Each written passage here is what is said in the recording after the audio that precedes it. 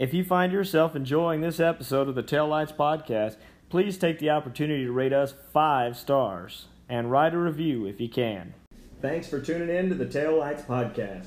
I'm Eric Thormalin, and over the course of my spring break, I was all over the roads of Texas, traveling from Houston to Matagorda, on up to Schulenburg, out to Bandera, up to Menard, and then like a boomerang, I came back almost the exact same way I went out. I made stops in Schulenburg and Bandera for the purpose of interviewing retired high school football coaches Tommy Bluta and Mike Williamson. This introduction will be found on both episodes. So if you're listening to your second download, feel free to fast forward at this point and go on to the interview. This introduction is specifically to thank both coaches that took their time to share their careers with each listener. I spent nearly 6 hours with Coach Bluta and around 11 with Coach Williamson. We only recorded about half that amount of time, and actually with Coach Bluta we ended up recording twice because we had an issue the first time that was my fault. I really appreciate Coach Bluta letting me come back, and I greatly appreciate the amount of time both men so willingly gave up for this, and can't thank both enough. I really hope that coaches around the state will listen to this podcast and benefit from it. With that being said, I have to make sure I let each of you know that it may be a little while before episode 3 becomes available.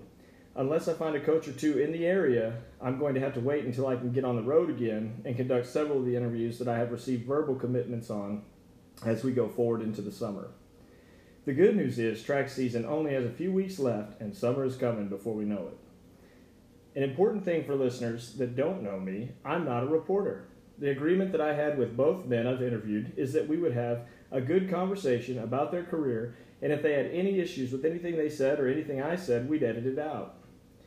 I'm doing this as a way to help teachers, coaches, administrators, and even board members all around the state of Texas that care to listen.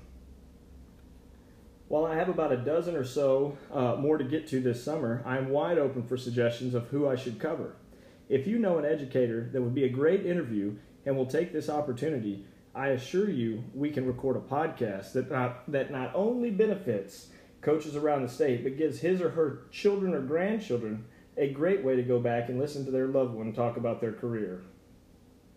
If the person slips and says something that they don't want published, or even after the fact asks if I can pull a certain section, I'll do it without hesitation. That's a guarantee. Again, I'm a coach, an educator, not a reporter. So please send an email to taillightspodcast@gmail.com. That's TALELIGHTS podcast@gmail.com, and hook me up with some people that you'd like to hear from. Thanks again for downloading, subscribing, or just listening. I hope you enjoy the podcast and find it to be an enlightening discussion that brings one or two things in the mix in your life that could be of benefit to you and the kids you serve. Do you have a question you'd like to ask either individual I've interviewed? Send me an email, and I'll look at doing a follow-up interview with them at some point and include your questions. I know as I've listened to both, I've thought to myself, I should have asked this or I should have asked that. This podcast is going to be a lot better with participation from the audience, which is you. So please, don't be shy. If you have someone all the way out in the Panhandle, I imagine I can convince my very generous cousins, Jonna and Steven. Special shout out to them for watching my old hound dog, Millie, during the trip that brought you both of these podcasts. I'm sure I can ask if they'll watch Millie while I take the long road trip in July, and I hope they say yes, and maybe make a long trip that produces another great podcast. I want to thank one last time both Coach Bluta and Coach Williamson for inviting me into their homes and letting us all look into their lives for a few hours. These two men have done so much over the years for kids, and when you hear these interviews, it'll be clear to you all that kids have done for both of these individuals as well. If you're a potential person that would like to be interviewed or family member of someone that puts me in touch, listen, I understand if you don't want a man with a mullet coming to your house. I can visit with you on the phone and walk you through the process of how we can easily record this without me having to come to your house. We can do it even in multiple segments, 10 to 30 minute periods over the phone. It's not an issue. I have all the equipment to do it. All you need is a smartphone. Easy for a man with a flip phone to say, but I link to you with my iPad and we go right to recording. It's an extremely simple process that will require you to download one app at a cost of $0. So if you don't want your neighbors wondering who the mullet man is that just walked in your house, or you have a lot of spring cleaning to do and you just don't want anyone in your house because you haven't done it, it's not a problem. We can still get this done. Enjoy both episodes, everyone, and know that more will be on the way shortly. Look for several more episodes coming in June or sooner. Thanks again for listening. Now, let's go on inside and sit down with Coach for a bit and find out what it's all really about. I have the distinct honor of sitting at the kitchen table of legendary high school football coach Mike Williamson, the former head coach and athletic director of the Bandera Bulldogs from 1993 until 2002. Coach Williamson was twice selected the San Antonio Express News Area Coach of the Year during his time in Bandera.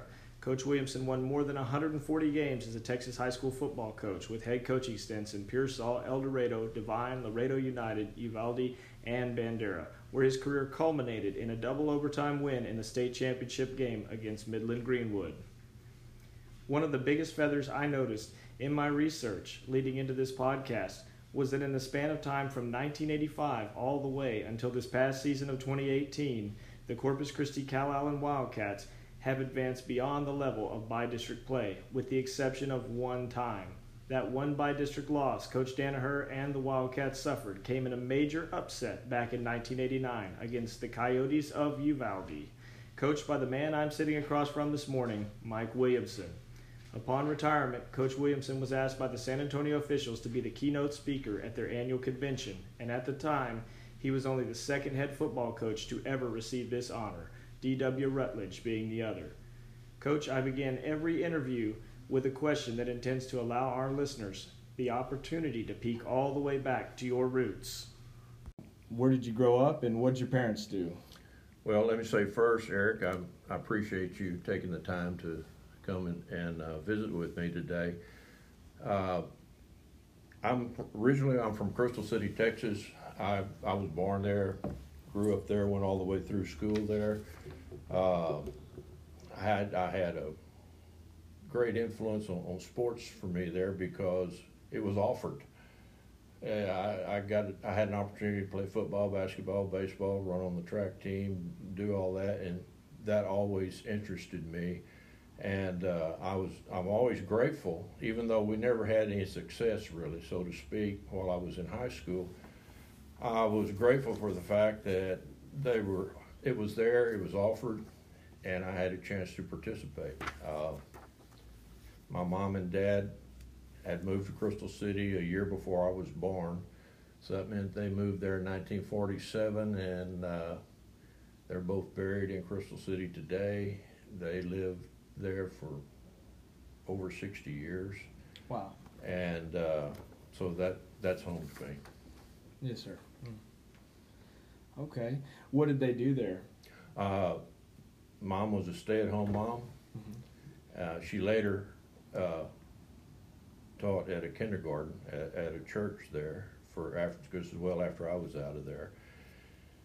And my father was a civil service worker. He worked for Soil Conservation Service, the government down there, and he surveyed and did all for all the farming and ranching that went on in the Winter Garden down there. And my older brother, I have one brother, Ron Williamson. He lives in Kerrville now. He is a retired pharmacist, and we both received, I thought, what was a good education while we were there. And but for me in particular, I was so interested in sports, but it was all available for me to try and participate if I wanted to. So I'm grateful for that. Yeah, absolutely. When did you know you wanted to be a coach? It was probably when I was playing football at Texas A&I University, and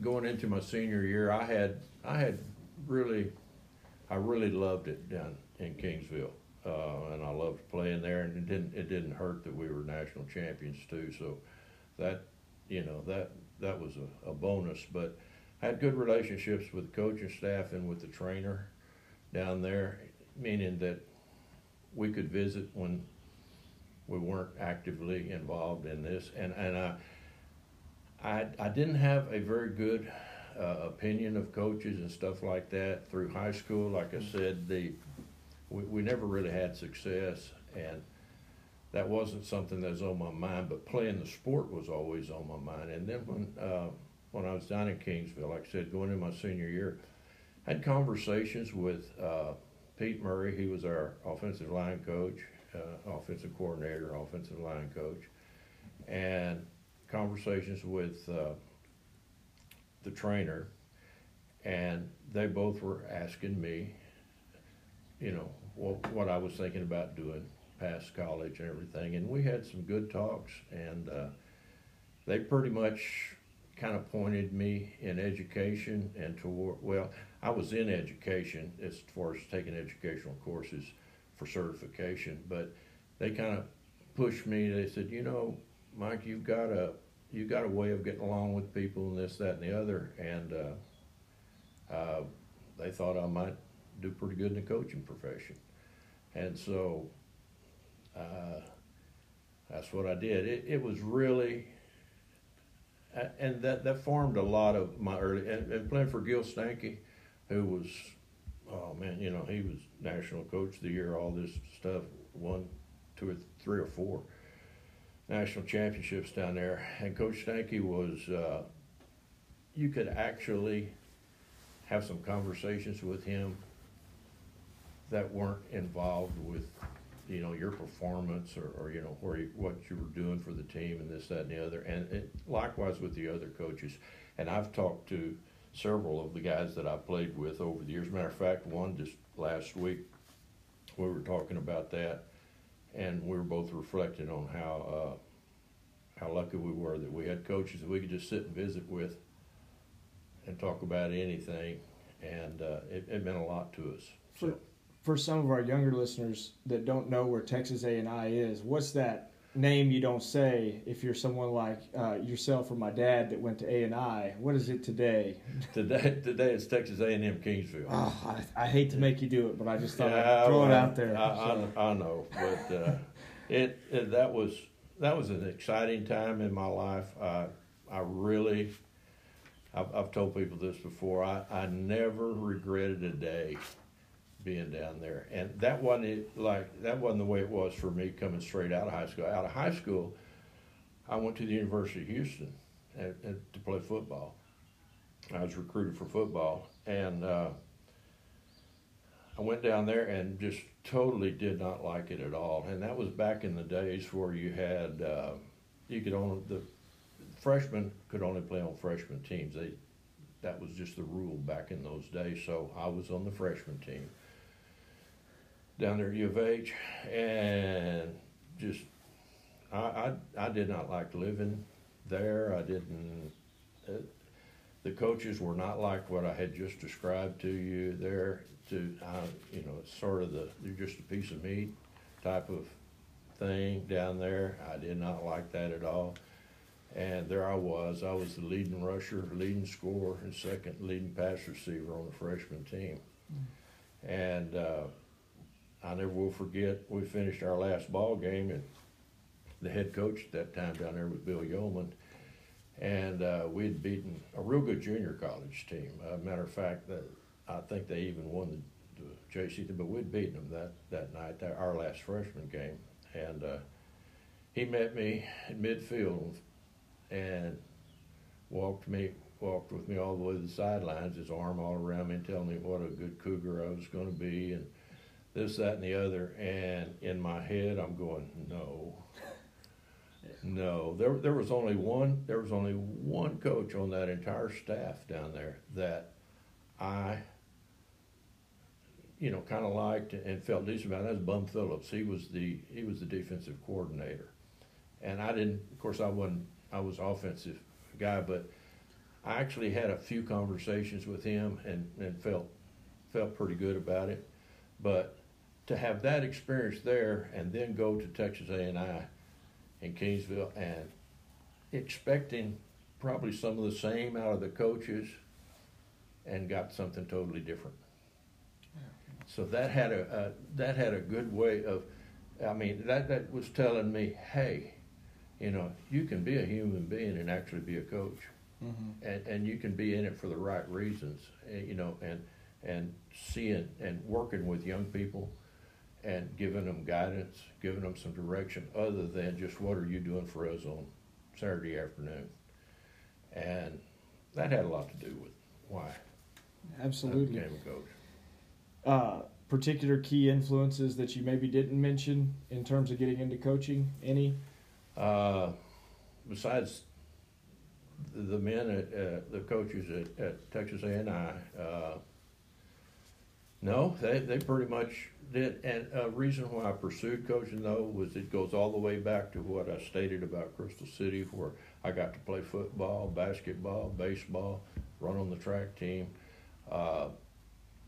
Those were things I enjoyed, and I got to thinking, I thought this years later, though, you know, if someone wasn't there to provide some leadership, some guidance, or coaching, if you want to put it that way, I wouldn't have had an opportunity to do those things I love to do.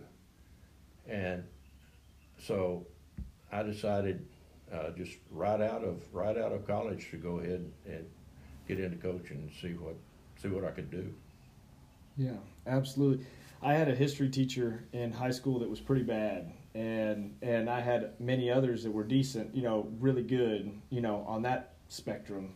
And that made me want to be a teacher in a lot of ways, was because you have so many people that are in that profession that are not good, and it's such interesting and important stuff. You know, it's I would say that sounds kind of like what pushed it for you as well. You enjoyed those sports and didn't always have someone that you know maybe was encouraging or knew enough about it, or you know, a variety of different possibilities there. And so when you see the good, you know what the good can do. Exactly. And they showed me that you know, you can make a difference. You can make a difference with kids, and you can do it through sports. And I had to learn going right out into coaching and teaching and coaching that my ability to teach is something that I had to learn every day. And I found that my first year, it was rather difficult. I think we're going to talk about that in a minute. I'll save it for that. That was my next one. 1970 comes around. The fun of college is over. Now it's time to go on and start the teaching and coaching career in Orange Grove. Okay, so here we go. Why Orange Grove? Well, Orange Grove is a little community. Can you tell our listeners real quick, how much did they pay you for your first job? Did they pay you? Yeah. There we go. Yeah, they did. I never will forget that. I went to Orange Grove reason why I went to Orange Grove for one reason. We had, and I'll get to the pay in just a second. They had just turned over a new head coach, and he was an assistant coach in Sinton, and he had gotten the head job there, and I had some relatives in Sinton that were involved in education. And they just thought he was a wonderful guy, and maybe he was looking for assistant coach over in Orange Grove. And so I went and talked to him and got the job. And then when I found out what it was, there was three coaches. There's a head coach, had this assistant coach that had been there for a few years, and me, the rookie. It was all three of us, and we coached it all. And I wound up coaching a bunch of it. So here we go, pay. I needed some money because coming out of college, you didn't have any, and I needed to go earn some. And I was driving a bus in the morning. Like a bus route with children? Okay. So I drove a morning bus route because you're going to get paid a little extra for that, see. So anyway, so here we go. Going in, I have no money in my pocket. We do all of two-a-days. All those days is two-a-days. School starts. I drive the morning bus route and teach classes all the way through the day except for last period, which was athletic period. Go to athletics and then coach till dark and into the night and going to all the games and everything. And, as it is in education, you don't get paid but once a month. Right. So I'd been doing all that just hours upon hours upon hours. Then I finally got my first paycheck, and I'll remember it to this day. I opened it up and I looked at it, and man, I'm getting paid for not only teaching, but I'm getting paid for driving the bus in the morning. I'm getting paid extra for coaching out there, and I pulled it out and I look at it. And my take-home pay was $398. Wow. Yeah. $398 after all of that, and I think What was your rent? I mean, did you rent a place in Orange Grove, or did you? I did. I rented a house there, and you have to say, and it wasn't much of one, but it was only $75 a month. Okay. So, just trying to put that on a proportionate scale for our listeners that are educators that maybe think, "Wow, I'm getting paid great. I make $3,000 a month." But if they're paying $1,000 in rent, exactly, proportionally, that's not better than making $398 a month and paying $75 in rent. Well, that's back in the old days too, and this had some white trim around this old house, and it was all the paint had all, and we'd gone through a hurricane there, and the paint was kind of chipped and stuff, and so one afternoon I decided, I'm just going to go. It's white. I'm going to go get some white paint, and I'm just going to paint because the trim at the top is a flat roof, was about 12 inches or so wide. And so I'm out there and I'm painting that, and it really made the place look better, by painting all that white trim all the way around the house. Well, my landlord drove up while I was out there painting. I hadn't asked him. Yeah. I just thought, well, it needs painting. Improvement. Yeah. So I'm out there doing that, and he stopped, and I crawled off my ladder and went over to his car, and he said, "That looks pretty good up there." And I said, "Well, thank you." I forget what his name was. "Thank you." And I said, "I just thought it could use a coat of paint." And he said, "Yeah, it looks real good." So tell you what, you don't have to pay me any rent this month. And I went, "Well, thank you, sir." Sometimes doing the right thing just because it needs to be done pays off. It pays off. Yeah. And little lessons you learn. Yeah. And it's funny, I just thought about that right now as we're talking, that did that. But anyway, it was quite an experience there in Orange Grove, besides making less than $400 a month, coaching every single, you coached every day, all day long, or all year long. And how many sports did they have there at that time? At that time, we had, as far as the boys were concerned, this was pre-Title IX days. We had boys, football and junior high football, high school and junior high football, and we had high school and junior high basketball. We had track. Didn't even have a baseball team at that time down there, although there was a lot of people wanting it, but they weren't. They didn't have it yet. They weren't playing baseball, which bothered me a little bit because baseball was that's probably my favorite sport of all, and it bothered me a little bit because I wasn't going to have a chance to coach some baseball because they didn't have a team. So I had to coach track, and I was the track coach, junior high and high school, by myself. I was the track coach, and it taught me. It really that helped me a lot. I found out that hey, I kind of like track as far as the coaching end of it goes, and I'd always been I always thought of myself more as a team kind of sport as far as football, basketball, baseball, stuff like that. But I really enjoyed coaching that track team, all of them down there doing that. Learned some lessons, learned a lot. But what I did learn was I did not really appreciate the head coach from a standpoint. It's not that I didn't like him or anything like that. It was nothing personal. And he didn't do anything personal to me, but everything that I was attempting to do, he was always kind of overriding that. He would go, "What are you going to do?" And I'm going, man, if I'm going to be out there and spend all the time doing it, I need to say in what, the outcome of what we do. Well, that didn't work too well, and so I made a decision that if this is what coaching is. I just don't know if I want to be a part of that. Of course, it was my very first experience is what we was doing. That's a pretty common feeling a lot of coaches get, especially if they're not in necessarily the right place,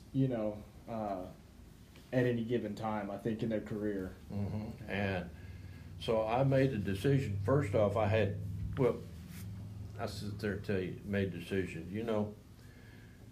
One of the biggest things that I found over all the years about doing what we do is decisions that we make, and teaching kids the difference between making a right decision and a wrong decision about things.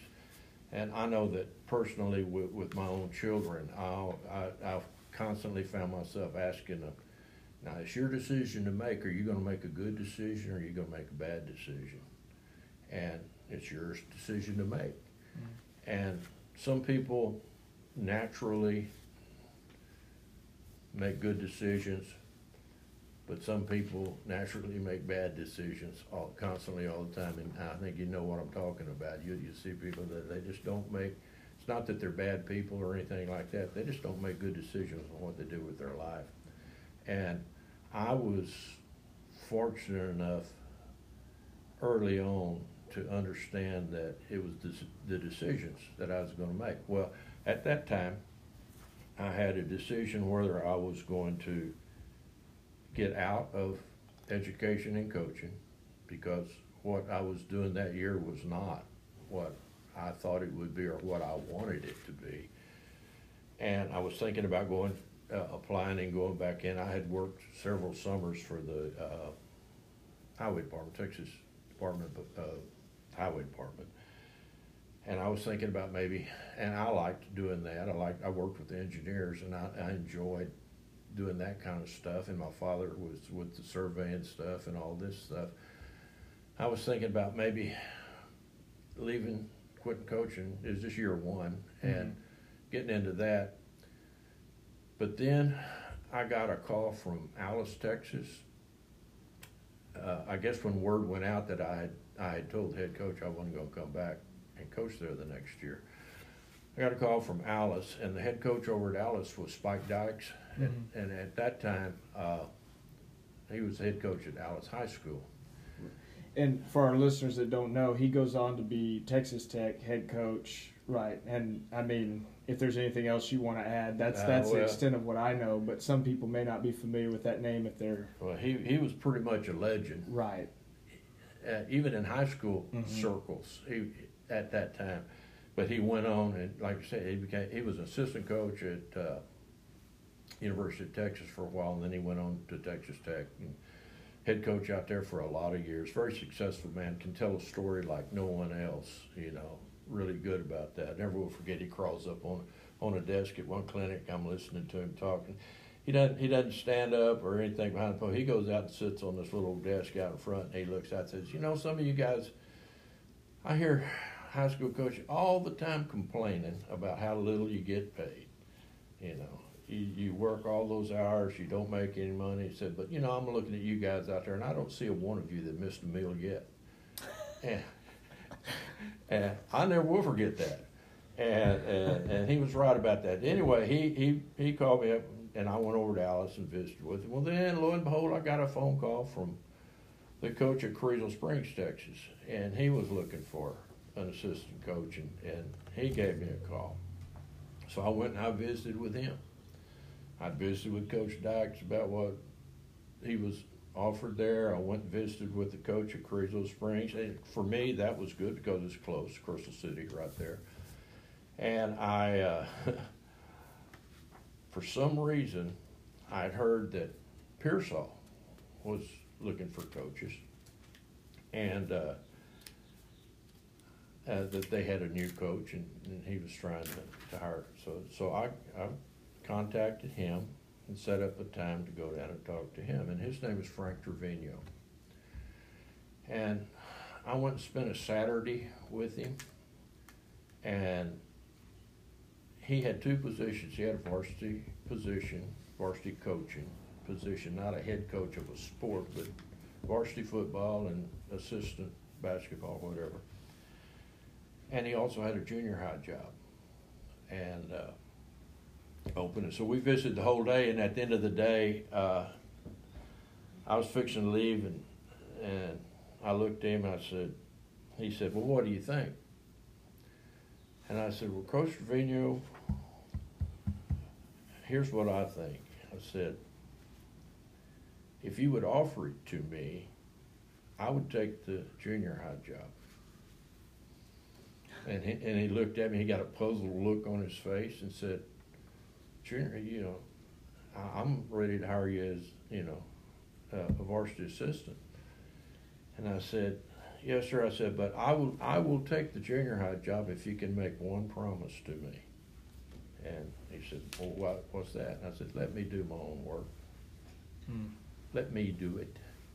Now, I know I'm going to need to ask questions and this, that, and other, but let me do the job. That was the biggest thing that I had at Orange Grove. I was not allowed really to do the job. And he said, no problem. He said, that's great. And so I went back to Alice. Well, I got on the phone and I called the coach at Creasville Springs and turned it down. He was kind of mad at me. I did that one over the telephone because I didn't want to drive back all the way over there. But being how it's real close to Alice, I'd drive in person. I'd drive over and go into Coach Dyke's office. Tell Coach Dykes I appreciate, everything that you have offered me. And but I've decided I'm going to go coach junior high in Pearsall, Texas. And he had a very strange look on his face. But I was turning, and then I did it pretty quick. I said, yeah, Coach X, I'm going to go. And I turned around real quick, and I was getting out the door. And I got to the door, and he stopped me. And he said that, said, Mike, do you ever think you're going to be a head coach one day? And I said, just offhand, I said, yes, sir.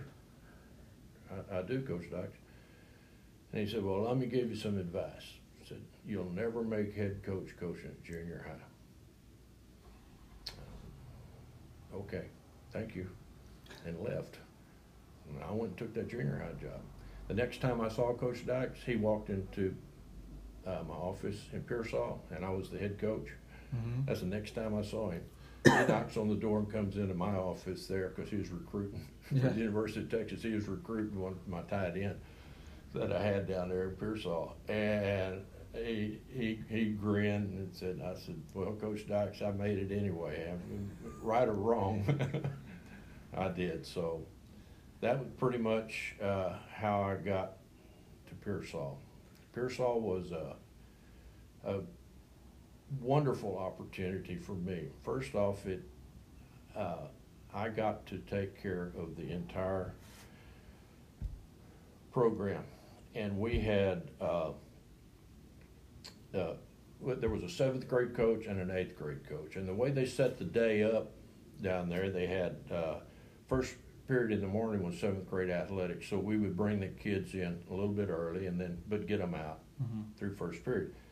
And at the end of the day, or the last period of the day, was 8th grade athletics. Well, I went in, of course, and I was helping the 7th grade coach, and because we were going, both of us together, and we were coaching 7th graders up to that point. Then I taught classes straight through because first period was my conference period. So I was coaching with coach, and I taught classes straight through the day, and then last period picked up athletics. Well, that was his conference period, so he was helping me with 8th graders last period, and then for a while after school every day. But I was allowed to do the whole thing. I had to do it. I mean, I asked for it, but I did it all from everything, from anything you can think of that you had to do in coaching. And I got to know because I had to make sure we had our buses for wherever we were going. So I was in communication with the transportation department, always doing that. Maintenance department, on working with those guys. I'm doing the laundry, all of our kids' stuff, doing it all. and I'm working a straight day every day with no break, no conference, and starting at about 6:45 every morning, 6:30 when I got there, you know, and all the way through and I did that nonstop because I went straight from football to basketball, doing the same thing from basketball into track there at the junior high, and did that the whole thing. And I did that 4 years running. I'm doing that all day long and loving it. Yeah. And loving it. And, you know, you're asking me when did, questions like when did I really, well, going into that second year, the big thing around the people or in the school there in Pearsall was they would go, Mike, you need to get your master's degree. You know, you need to get your master's. You need to get your master's. And I go, why? Why do I need it? Oh, you just got to. And I'm being pushed, and I was being pushed and pushed and pushed. So that second summer, I enrolled. You could go to Uvalde. There was a junior college over in Uvalde that Sol Ross had an extension, and they offered graduate courses. And so that second summer, I wind up, not because I wanted to go do it, because hey, you got to do it. Everybody's telling you, pushing you from this direction and the other. And I'm going, you know, I don't want to be a principal, but well, it doesn't matter. You need your master's, you know, blah blah blah. And so I never will forget sitting in that first class over there. I'm sitting there, and the professor, he's going on about whatever it was that it was. And, you know, people are taking notes and doing all this, so I have mine out, and I'm sitting there drawing X's and O's, and I'm thinking about the kiddos because I'd coached all those 7th graders too, so I knew who was coming into the 8th grade, you know what I'm saying, because you knew the kids, and so I'm going, you know, I think I'm going to put old Larry, I'm going to put him at this, you know, and Joe, I'm going to put him over here, Brad, I don't know who Brad Wright, wow. Anyway, what a kid. I'm sitting there doing that, and that's all I could think about. So I did finish that. I did that one semester there in the summer, and the next summer I'm still coaching junior high there, and we're having a lot of success. I'm really pleased with the kids, and I sign up for that, and I go the first day over there, and I go sit down, and I'm listening to that professor. And after the class was over, I went over to the registrar's office where I had written my check, you know, to put it in. And I went in and asked the secretary, I said, hey, you know, that can I see my check that, you know? I said, sure. You know, I told her what. So she goes to there. You know, they hadn't done anything with me yet. She pulls it out and hands it to me, and I just ripped it up. I said, no offense, ma'am, but I don't want to do this. I walked out the door. And there were 2 ladies that taught at the junior high there in Pearsall with me. They were, you know, out on the campus there, you know. They said, hey, Mike, what you doing? I said, I'm going home. I said, I want to be a coach.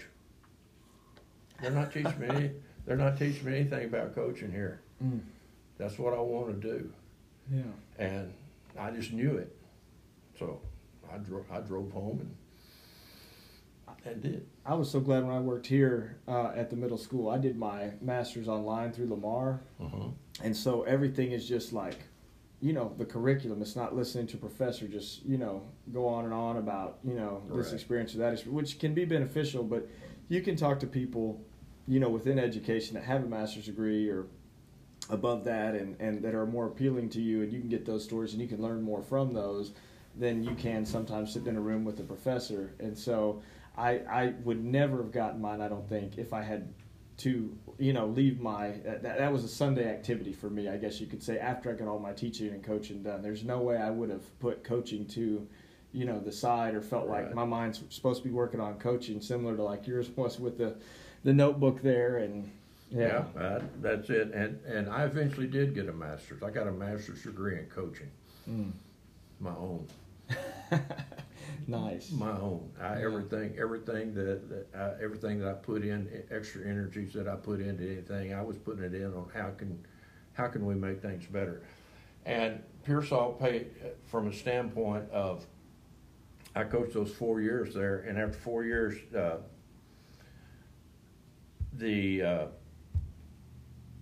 Frank was gone after 3 years. In the fourth year, they hired a new head coach in there, and of course, I was still at the junior high, and I had well, actually, it was my junior high principal had come to me, and he told me, he said, Mike, where do you see yourself 10 years from now?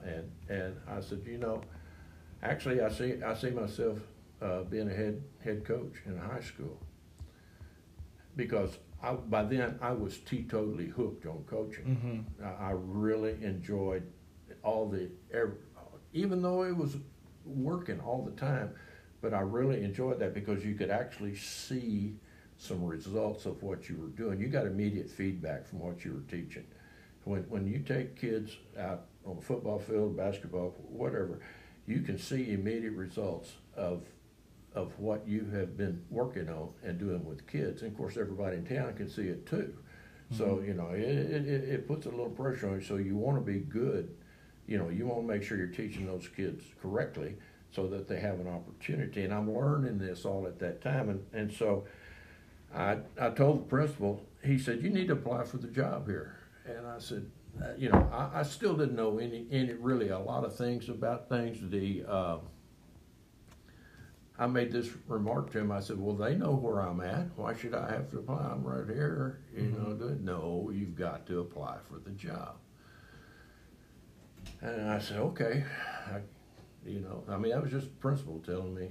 Right. I hadn't had any other thoughts. Well, I had been going out and applying for head jobs and going in and interviewing with superintendent, the ones that would give me an interview. Most of the time, I didn't even get an interview because you're just a junior high coach. Right.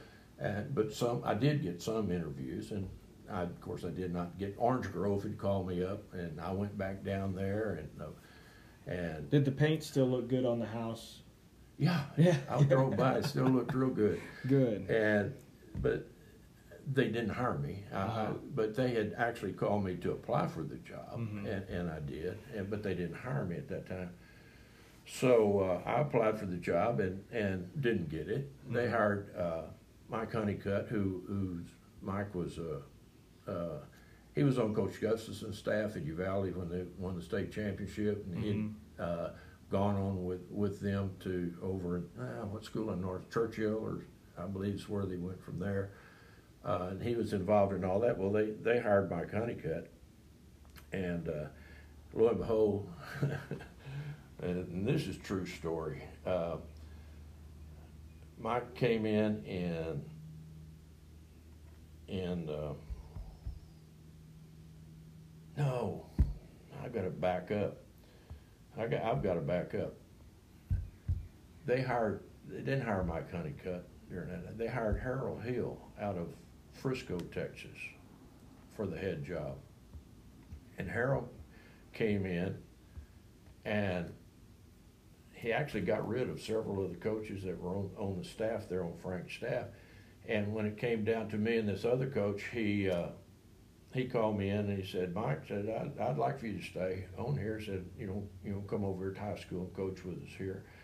And I turned him down again. I said, no, I think that I'd probably do a better job coaching, staying at the junior high and coaching over here. And I said, by the way, Coach, we're going to need a seventh grade coach because, he's gone. That guy's gone. He said, yeah. And he said, why don't you work on that? So there's my first experience of going out. I had to work on, if I was going to have, if it was going to be two of us coaching and not just me, I'm going to have to go find a coach. And that was my first experience at doing that. And I had noticed there was a science teacher in the junior high there by the name of James Stone. James was about my age. He's from Dilley, which was just down the road there, but he didn't coach anything or anything. He was just teaching that. But he had played sports at Dilley, growing up football. But he had done all that, and we'd had a lot of good conversations around campus there. And anyway, so I said, you know what? I'm going to go see if James would be interested in taking that seventh grade position. And so I go talk to him, and he says, well, yeah, Mike said, I always kind of thought I'd like to try my hand at coaching. So he said, but I don't know anything about it. And I said, don't worry, James. I'll teach you everything you have to know. Yeah. Man, what a great guy to work with as a coach. He took the job, and we did that fourth year that I was there, and James Stone was working with me, and it was great, working through that. Then Harold left Pearsall after 1 year, and because the politics was eating them up big time down there, and politics were horrible, and if you read the papers, sometimes you still see, politics down in that area can be real detrimental, it seems like, to any level of consistency in that place. And all it does as far as athletics is concerned and stuff, it just sets them back. They don't realize that, but it just really doesn't give their kids a chance. Right. It really doesn't. But they can't see that. Right. But so that's when they hired. That's when the principal had come to me and asked me, and I applied, and I actually interviewed, but they hired Mike Honeycutt. And Mike Honeycutt came in there the 1st of April, and after a couple of weeks of being there, and I knew Mike and had talked to him, but I was telling him the same thing, that I said, Coach Honeycutt, I'm applying for other jobs. I said, but if I don't get anything, I would hope that you would just keep me right here at the junior high. And of course, he said, sure, that was no problem at all. And so he had been there for about 2 weeks, and he came into my little old equipment room. That was my office in that old junior high locker room over there. And he came in that old equipment room, and he says, Mike, I need to ask you a question. Sure, Coach Honeycutt, what's on? He says, are these people always this crazy here? Yeah. And I looked at him, I said, yes, sir. They pretty much are. What you're saying is pretty much the way it is all the time. And 2 weeks later, he was gone. He stayed there 1 month. And he was out of there. He wasn't going to put up with that. He got a job in San Antonio, Jefferson High School, I think. And went on, and boy, the people around Pearsall, they were really upset about that, because here they go. They had these 2 coaches that they had in there. Both of them said, see ya. Yeah. We're out of here. So it was at the end of April when he did that. And I was outside where I was living there in Pearsall, outside working on doing something, fooling around the yard. And a board member drove up to my house and said, Mike, I need to talk to you. Yes, sir. What's up? And he said, well, Coach Honeycutt left. I said, yes, sir, I'm very aware of that, he said. And you could tell he was really upset, because he's the president of the board. He was really upset about that, but he said, would you still be interested in the job? I said, well, yes, sir. Yes, sir, I would. And he said, well, we're having a board meeting tonight, and I would like, finalizing out all that other stuff, and I would like for you to come on up, and we'll put it to the board and see what we do. I'll be there. So I go in it was a closed meeting, but when they called me in, I went in, and they were discussing, does anybody have any questions for me before they hired me? I said, yeah, I can, because this is the question, I never will forget 2 things. I never will forget of that. This was a long time ago. One of the board members looked at me and said, do you really think you can handle high school boys? Because all you've done is coach junior high boys. Can you handle those high school boys? Of course, they were all the kids I'd been coaching anyhow. Right. And the seniors at that point are going to be the first group of 8th graders you worked with, and then the juniors are those 7th graders. And so this is kind of in my opinion, it would be an advantage. It was a big advantage. Right. And I said, yes, sir, I can do it. And I never will forget, they all voted, boom, boom, okay, well, you've got, I'm standing in the room, you've got the job. And then the last thing they asked was, how much were we paying Coach Honeycutt? The previous coach. Mm-hmm. And I forget what the number was. It was something like 2,000, it was like 3,000 above. And back then above meant above state base. Right. 3,000 above state base, and When I was principal at Menard, we paid state base still, like just last year. So I totally get that you understand that term there, because people will say, "How much above state base?" And I said, "Nah, well, how much you want to coach?" Yeah, That's no lie. But yes, sir. But for our listeners, that's a good thing for them to understand. If they so it was state base, and at that time I had 4 or 5 years in. So whatever your state base pay for 5 years is that, and they were paying $3,000 for the head coaching position, and so somebody said $3,000, and so he said, "Well, we'll give you $1,500." They paid me They meet right there in front. I mean, I'm standing in the room. So, young, I looked down and said, "Well, that's fine." I said, "Sure." They said, "Well, you still accepting that?" I said, "Sure, I will." That was a whole $600 raise for me. Yeah. I was making $900 above what I'd been doing, so that was a $600 raise for the year.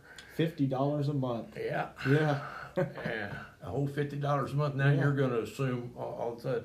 I said, "But I want to tell you one thing right now. I'm going to accept that." I said, "But after we win next year, I want the $3,000 above like you were giving." There it is. Boom. And of course, they kind of smirked about that a little bit and everything. Yeah, sure. This guy. We just have to have a coach. They're in a pickle, and they're giving it to this young guy that they're planning to do what they have done over the years. Oh yeah, and exactly. So that's how I got my first head job, and so went in, and next day I went over to my junior high principal, and I said, "Well, I got the job. What should I do?" And he said, "Well, go on over to high school. You don't need to be over here." And I said, "Yeah, but what about, classes there?" Coach Stone, I wasn't worried about the athletes because it was still we had about 3 or 4 weeks of school left. That wasn't that many weeks, maybe 3. And he could, that was no problem. We'd already finished track, so he could take care of the kids. And he said, "No, I'll just go on. I'll cover you." He's going over to the high school. So I went over and walked in and talked to the high school principal for a few minutes and went to work. Here we go. And it was an exciting time for me. We were district champions back to back down there. And did only the district champion get into the playoffs at the time? That's only district. Boy, that'll be a hard thing for some of our listeners that maybe didn't start following until the 3 teams were in and the 4 teams were in to wrap their brain around. One team gets in and the rest of you enjoy the long off season. That's right. You had to be the district champion to get into the playoffs, and I guess, and I was proud of that fact, but what I was more proud of was the fact that over those 2 years that we were district champions, district champions in football, basketball, track, and we came out second to Medina Valley. Medina Valley had good baseball. They were really good, but we were second to Medina Valley. So we were winning in every single sport across the board, and that's had always been the way I would like to see things done. You need to, if you're going to have a successful athletic program for the kids involved in that school, you would like to see them have some success at whatever it is that they want to play with. And we were having success at all levels, and that's the best feeling in the world. And that winning is so contagious. And I, like I said, we made the playoffs, but we lost in by district. We lost. My first year we lost. Hondo was not in our district. We had played Hondo in a non-district game that year and tied 0-0 because both coaches were too stubborn to try to kick a field goal. And we wound up tying that, and it was a non-district game, but that's who Hondo won their district, so that's who we wound up playing in by district was Hondo. We played up at Northside Stadium, and first opportunity either one of us got in that game, we kicked a field goal. that was right. But we lost the game by what did we lose by 4 points? But we lost to Hondo in that ball game. Then the next year we played Hayes Consolidated. Did they give you the raise between the 2 years since you did win? I don't even remember. I really don't. Yeah. I just know I was arrogant enough to ask for it. But Well, it sounded like you were competent enough to earn it as well, but I mean, that's just another perspective over here on this side, yeah, well, I'll tell you one thing I did learn back in those days. One of the few things that I had not had to take care of as junior was budget. Mm-hmm. I was pretty much used to all the other stuff of with transportation, with as being athletic director, doing all this. But they threw me for a loop during that first year because Title IX had passed, and at that time, Pearsall girls they had a club volleyball team. It was Mm-hmm. not, and they were playing tennis. That's it. Mm. That's all. So not only am I new to that, I'm told you're going to have you got to get a volleyball team coach ready, girls basketball, you got to, girls track, we got to start. And not only was that, I had to initiate and start all of that Your too. job gets doubled in terms of what you're overseeing, and then all the recruitment that goes with that. Temporarily, it's maybe even tripled. Who's going to coach them? Who's going to coach them? Where we're going to get uniforms? Right. And budgets and all this stuff. But I'd gone into superintendent after that first year because I'd been doing my budget. And I knew it was good back in those days because I would actually physically write out the PO and hand it to the vendor. We had copies, and I'd pull my copy off, give him a copy, and a copy that goes to the business office, the PO, it was, they're paid off of that when they do. And just hand write. And when I had my ledgers and I kept up with almost, what I did, where they were. So when it came out at the end of the year, I had about $2,000 or so left in the budget, which wasn't a whole lot, but hey, I felt good about that. We went through and we were in the playoffs and everything. Mm-hmm. We went to regional finals in our basketball, and of course there were all those old kiddos I'd coach, and I knew they were going to do good. And he said, "No, you don't. You don't have any money in there." I said, "Oh, wait a minute. I can add and subtract. Here's what it was. Here's everything that it was. And here's what's left over." I said, "No, I've already spent that money on something else." So, okay. This is why coaches almost everywhere I've been have said, make sure you spend all your money before. Exactly. Much, yeah. Because if you have any left over, you're not going to have it. Yeah. And you're not going to get any credit for that out in the community or anything else. Like, nobody's going to know. Right. Now, if you go over your budget, there's going to be a lot of negative things that are going to be said about, whenever anyone has a chance to bring up those kind of things. So, but anyway, I did that, and then we lost the next year in football. We lost to Hayes Consolidated by 7 points up in Seguin, and so that's in 1976, right? Yeah. Okay. And we'd finished like 8-3 that year. Mm-hmm. I learned something then that occurred with both of those games as far as playoffs go. It's always a learning experience every year for a coach, and hopefully you are remembering and repeating the things that you did correctly and not doing the things that you didn't do correctly. But we went both of those games. This is something that I try to bring up to coaches, a lot of other young coaches and stuff like that. Of course, we'd set our sights on being district champions, and that's exactly what we were. And we lost in by district both of those years. And on the bus ride home, the kids were pretty happy. Mm-hmm. That, you could actually hear there's a little joking going on in the back of the bus, and the kids, one kid maybe whistling a little tune or something like that as you're driving down the road. And I'm sitting up front, and I'm just, I am upset. Mm-hmm. I am upset. We did not win, and I'm really upset. Well, it took me a long time to realize that you got to be careful about what you set your goals for and what you set your standards on. And you got to know the game and where it's going on that. And I was upset and angry with those kids, and I should have been celebrating with them because we had met our goal. We had achieved, which I learned later on. I learned later on that when we did that, well, we are going to celebrate. But it taught me a big lesson. I didn't realize that till later on. I didn't realize it at the time. At the time, I was upset because we didn't move on to the next round, and it really taught me a lot. So you got to be careful, where you set your goals. Anyway, do you think you should have set the goal higher? Do you think, for like that year, looking back, I mean, because if you set the goal to win district again and you didn't raise the bar, and so the kids are excited because, they got to the playoffs and they lost. And, I mean, do you feel like in hindsight that if you had set the bar, like you were upset because you felt like we should have won that game, right? Exactly.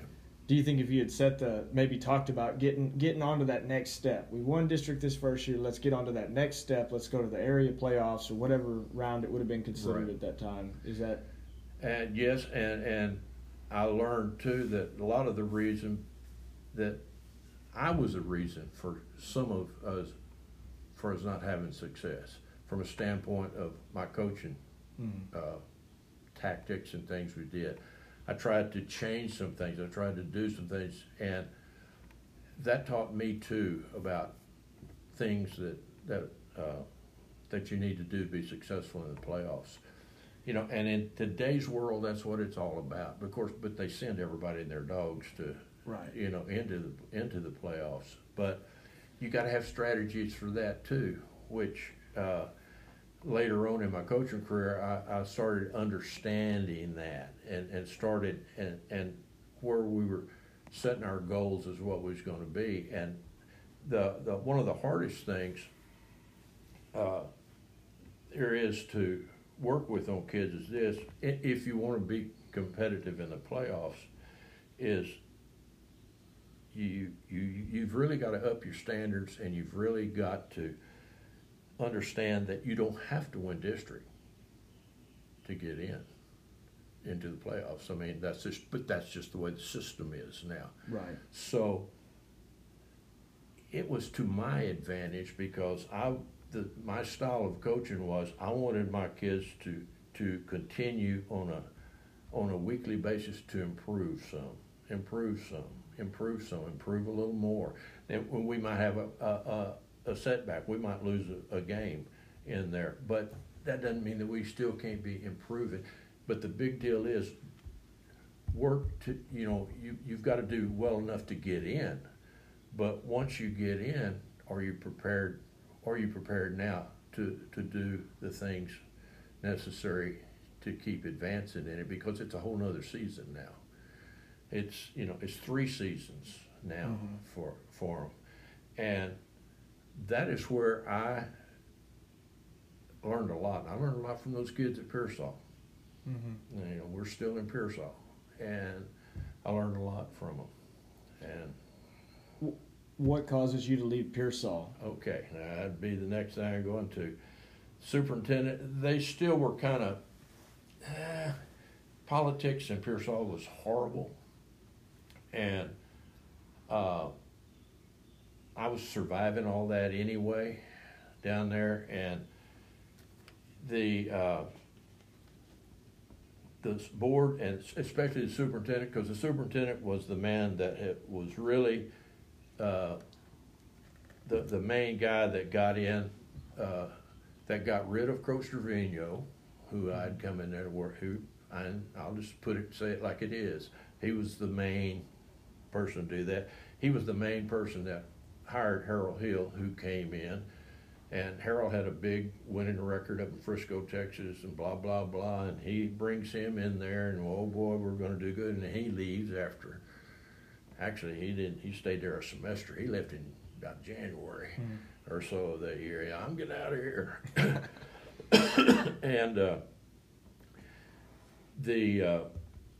And then he was the main guy of hiring Mike Honeycutt in there, and then Mike leaves him in there. So he had egg all over his face. So then they give the job to me, and that was the board that was doing that. The board just so that they could have someone to go and play, fully expecting me probably to fall flat on my face, as did a lot of coaches around in that area, because, hey, did you hear Pearsall hired a junior high coach for the head coach? Yeah, a junior high coach, yeah, I hired a junior high coach. Well, me and my little junior high boys did a pretty good job of shutting all that down. Mm-hmm. But so we had two very successful years, and we was fixing to have another one. Nothing you can do about it. We're going to have another one. But I'm still young, and I still don't know. So superintendent comes over to visit with me one day, and he gets to saying, well, Mike, you probably want to consider, another job somewhere. And I said, well, what are you talking about? I said, I don't think I'm going to recommend you to the board. And those were one-year contracts back in those days. It was just a one-year thing. And here you go. And because he had this buddy, had come to find out, he had this buddy that was in the coaching stuff in San Antonio that really wanted to come down and get in on all the good stuff that was going on in Pearsall. Because we got Pearsall to the point down there where, you don't want to put Pearsall on your non-district schedule. You're liable to get beat. Right. And had things going, and it just happened to be his bud, so he goes and pulls his deal. So he comes in and just tells me that. I mean, he was nice about it, but he was going, no, he didn't say I'm going to bring this guy in, but he said, you're not going to be here. Remind me real quick, what year did that superintendent get there? I don't know. He was superintendent when I came in. Okay. I just asked because, sometimes in some of those roles, it's like if the superintendent's not real secure about things and is, worried about, I guess, their relationship with the board and stuff and kind of hindering you because they don't understand what you're trying to do. It's almost like your first job where you want to have a little bit of creativity within your job. Exactly. And you got someone that doesn't understand what you're doing and they're a roadblock almost to what you're trying to become. Sometimes those insecure administrators can begin to create a real big problem for somebody that's actually bringing real success to the kids. And that goes on way more than people know. Oh, yeah. That goes on, it goes on a lot. Because a lot of the time in a role like we have, you just got to nod your head, submit your letter, and go on down the road. Yeah. Because you want to find that opportunity where you can do what you know you're capable of. Exactly. And so you don't want that opportunity, which has turned out now it's kind of being revealed. It's not really much of an opportunity. It's hit its ceiling.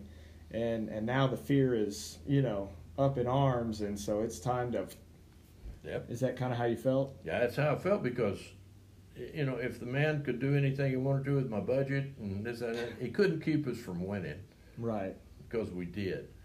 But anyway, so naive and still young yet, I just go home, write out my letter of resignation, next day take it in and give it to them, effective at the end of the school year, Cause right. I stay on there, till they get another, or whatever time was left that. So, he's actually giving me a heads up so I get out and look for another job, basically what he was doing. He wasn't just that cold, but I mean, he told me we still had enough time, and so I just write out my letter of resignation, and it's over with here. But I had seen what I'd seen them do to the other men that were there. It was not unexpected. Right. It was just unexpected from the standpoint of we were winning and everything, Mm-hmm. And anyway, that was neither here nor there. I had to find a job. I needed to eat. Yeah. And it was really strange. I had going out and applying and for jobs and stuff like that. It's really, really strange back in those days. Luling had come open. So, I mean, I'm really looking to see, what's going on. Luling had come open, and I was content in the fact that I wanted to continue to be a head coach. Mm-hmm. And so at Luling, I applied over there, and I was called in by the superintendent, and I went over and spent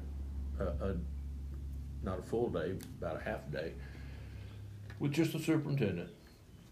And our time was about up, and I was fixing to go, and he reached in his desk drawer and pulled out a wad of keys and slid them across the desk to me. Said, "You're hired." And what? I hadn't even had time to really kind of check out things and, you know, to see. And you're hired. And I took those keys, and then I went around. I looked at a few things, and the next day I put them in the mail. I mailed them back to him. I was, no. When you went into an interview like that, had you usually talked to your wife about if they offer the job?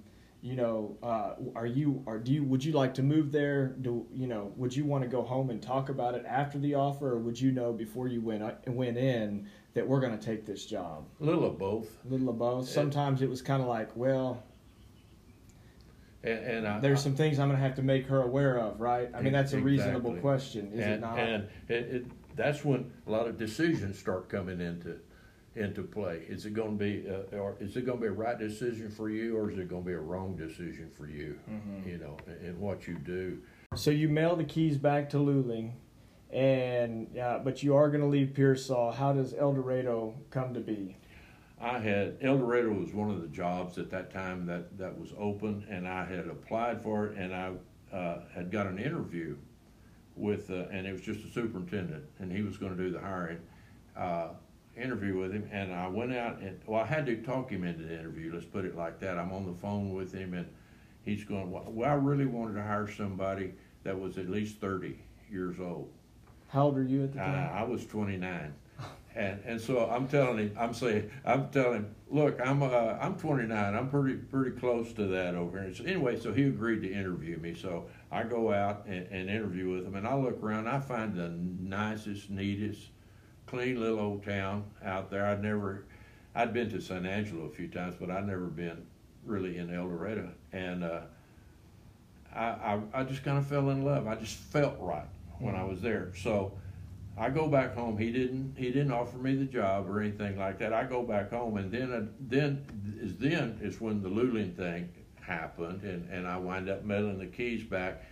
And I turned down another job or two that I just didn't feel right about, but I really wanted the El Dorado job. I just felt good about the whole thing going out there. So I get on the phone and I call up the superintendent, and I say, "Would you please give me this position?" I said, "I know I'm 29, but I said I loved everything I saw out there, and I really would like to be y'all's coach." And he said, his name was Guy Whitaker. And he said, "Mr. Whitaker, I would really, that's the first time I've ever done that.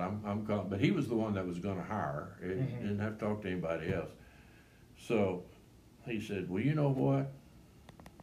You can have the job. It's yours." And I said, "Thank you very much, Mr. Whitaker." And so moved to El Dorado because I felt like, again, that would be a good place. Found some wonderful kids, but they had been kind of shortchanged on their coaching stuff over the last couple of years, and their program was in a little bit of disarray.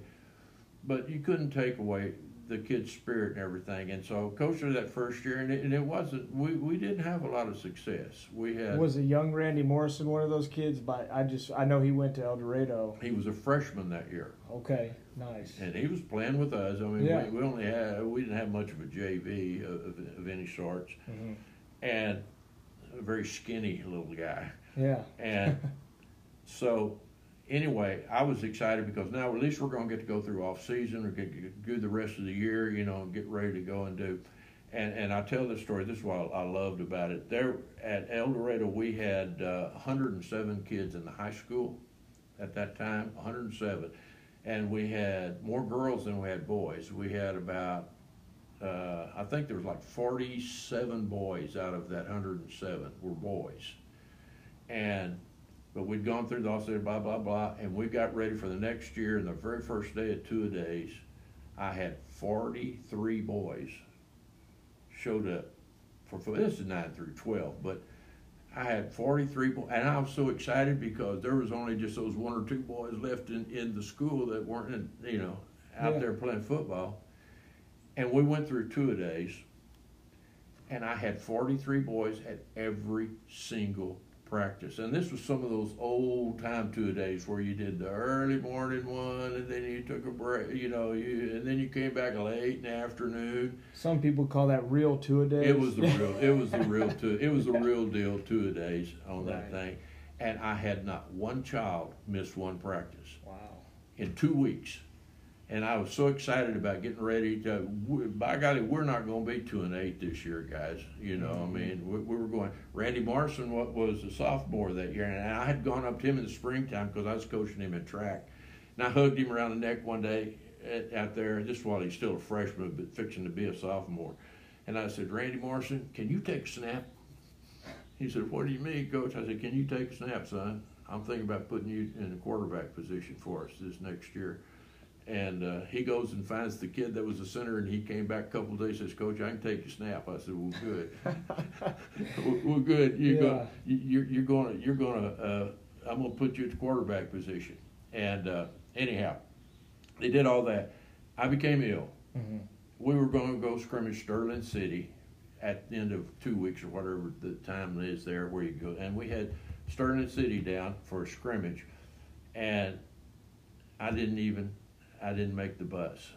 I couldn't. I went down with that Guillain-Barré syndrome, and I didn't see those kids again until the 8th ball game of that season. I was in the hospital in San Antonio all that time. Another one of those instances, though, occurred with those boys there when I knew that coaching is what I was doing. I was still in the intensive care unit there, and it must have been an open date or something, because just with the curtains, one Saturday, one of the nurses opened up the curtains there, and they said, Mr. Williamson, they don't bring very many people in to see you in intensive care. I mean, your family, yes, but it's a very rare deal when, and they said, we have someone here we think you would like to see. And I really didn't want to see people at that time because of the way I looked and the way, but I said, they said, fine. And it was like 5, 6, or 7 of my football players from El Dorado walked in there. Wow. And I was wired up to everything. Nurses had to come running in there because all my machines were going off. I was so happy to see those kids. Mm-hmm. But I felt so bad that I was letting them down because I couldn't do. I also got a phone call that they came over and set the phone down by my head one time and said, Mr. Williamson, we think you need to take this phone call. And so they laid it down because, I couldn't hold the phone or anything. They laid it up by my ear and my mouth. And I heard on the other end said, Mike, what are you doing down? Get up out of there. And I just started crying because it's Coach Stanky, my college football coach. Mm-hmm. And I always got up. Yeah, I always got up, and he says, "You need to get up," And I'm crying, and because I said, "Coach Stanky, I can't get up." And I really appreciated that man giving me the call. I really appreciate him having my children on his knees a few years later, bouncing them at my house, sitting there, bouncing. There it is, a Hall of Fame coach, and he's sitting there with my two kids at that time on his knees and talking, and his wife is sitting in there visiting with my wife, and we're in my home in Uvalde, Texas. There, that man is in there. I'm sorry, I just had to throw that out. No, that's how I would think someone becomes a Hall of Fame coach. You have a true heart like that causes you to do things of that nature that are seem to be way out of the ordinary, but they should be more ordinary. I know. Yeah. And so anyway, I did get back to, but I was in a wheelchair and this, that, and other. And then it wasn't until about around January or so, February, I was finally kind of on my feet a little bit, and I could go back to work and was working at school there. And I'd heard by, how you have the word is out there, the drumbeat of jobs that are opening here, there, and I heard Divine had come open. And I just felt like I needed to get back down in that part of the country. I loved those children there at El Dorado. I really did. And I just felt like I needed to, again, because I was just getting back on my feet again, this, that, and the other. And so I applied for the job at Devine, and I actually, got an interview. So I went down, and it was a board interview with the superintendent, and interviewed, and then I was leaving out of the interview, and I was fixing to head back to El Dorado, and somebody said, are you going to stop somewhere and eat? And I said, oh yeah, I'm going to stop at Herman's Sons over at Hondo on the way back, just for dinner that evening, and then go from there. And so I was in Herman's Sons, and some of the waiters came over and said, are you Mike Williamson? Yes. So, well, there's a phone call for you over in the payphone booth. Mm-hmm. Oh, there's a phone call for you over there. Oh, okay. So I go over, and the superintendent said, hey, we want you to be our next coach here in Devine. And that really lifted my spirits, too, because that was going to be a new deal. I was on my feet again. So I go home, and I tell them there in El Dorado, And so I've got my U-Haul out there, and my kids were over there helping me put the stuff on there, and we were just crying. Mm.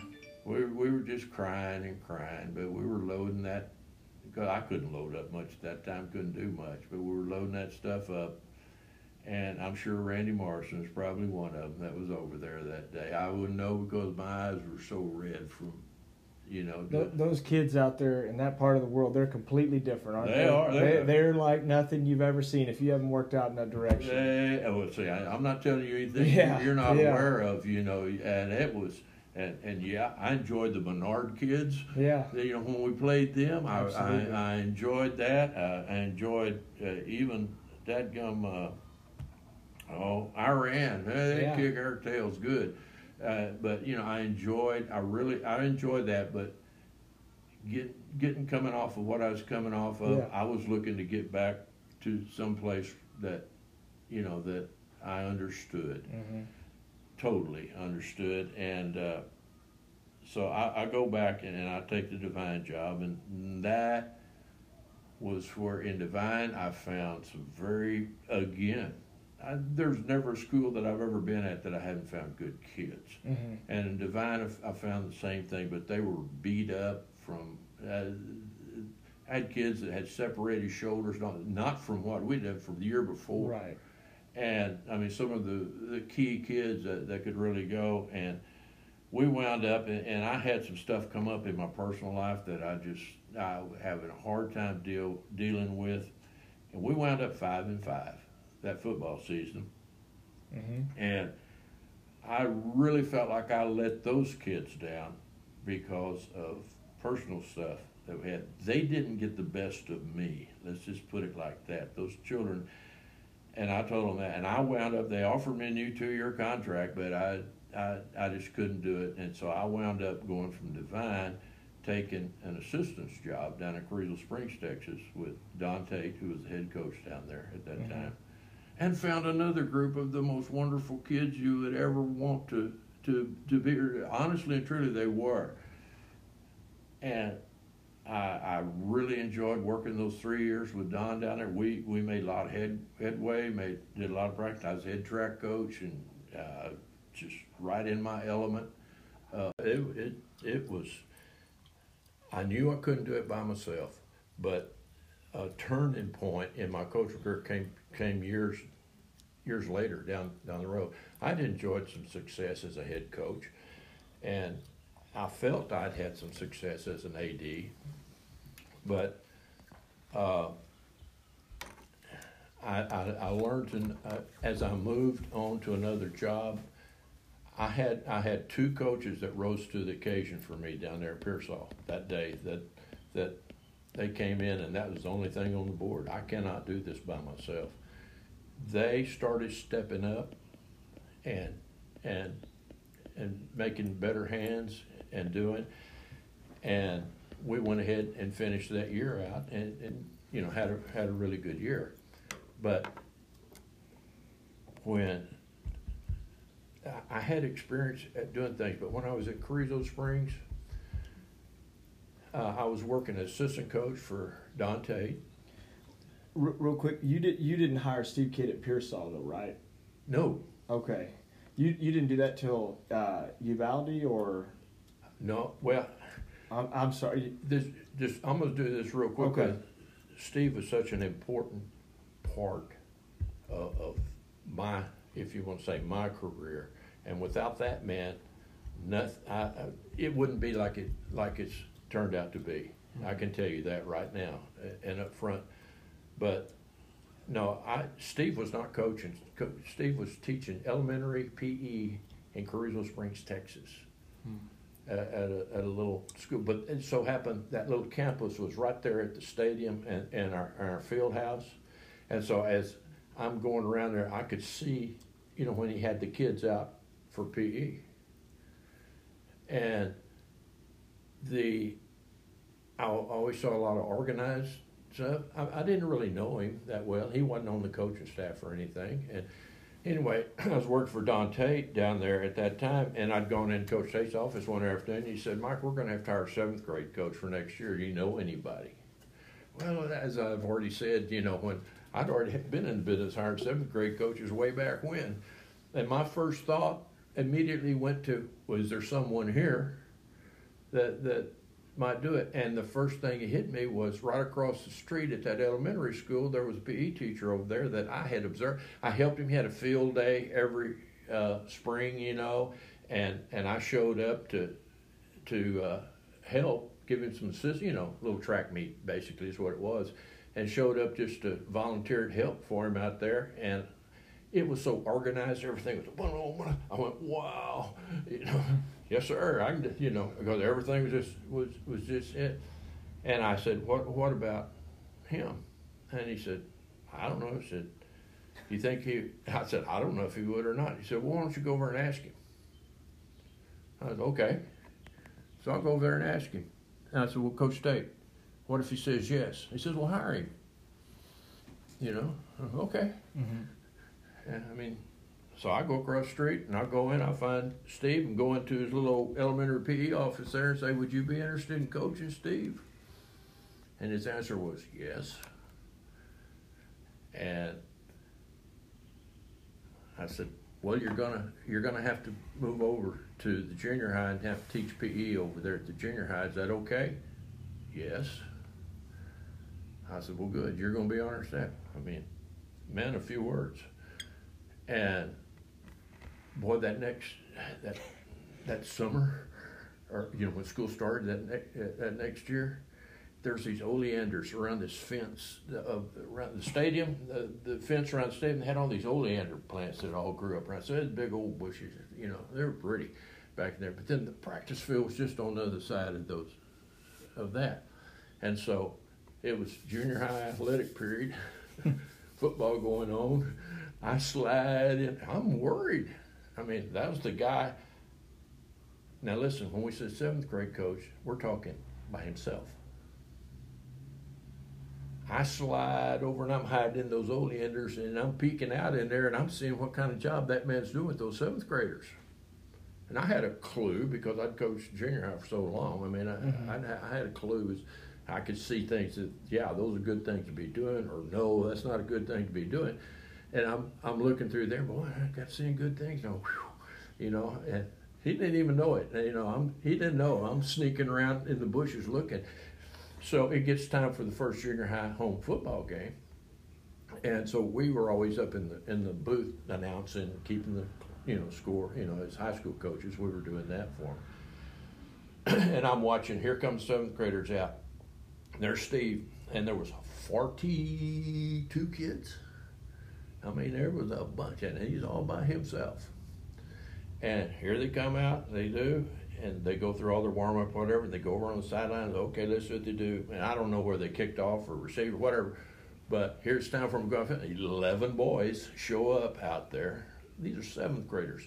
11 of them show up, and they're all in the right spots. And whatever, kickoff or whatever they did, whenever they played offense, I looked, there was 11 boys out in the huddle.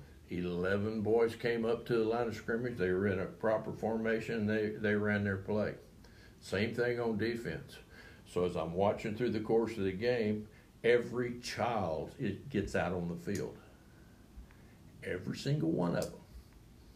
through the course. That's one man with like 42 kids.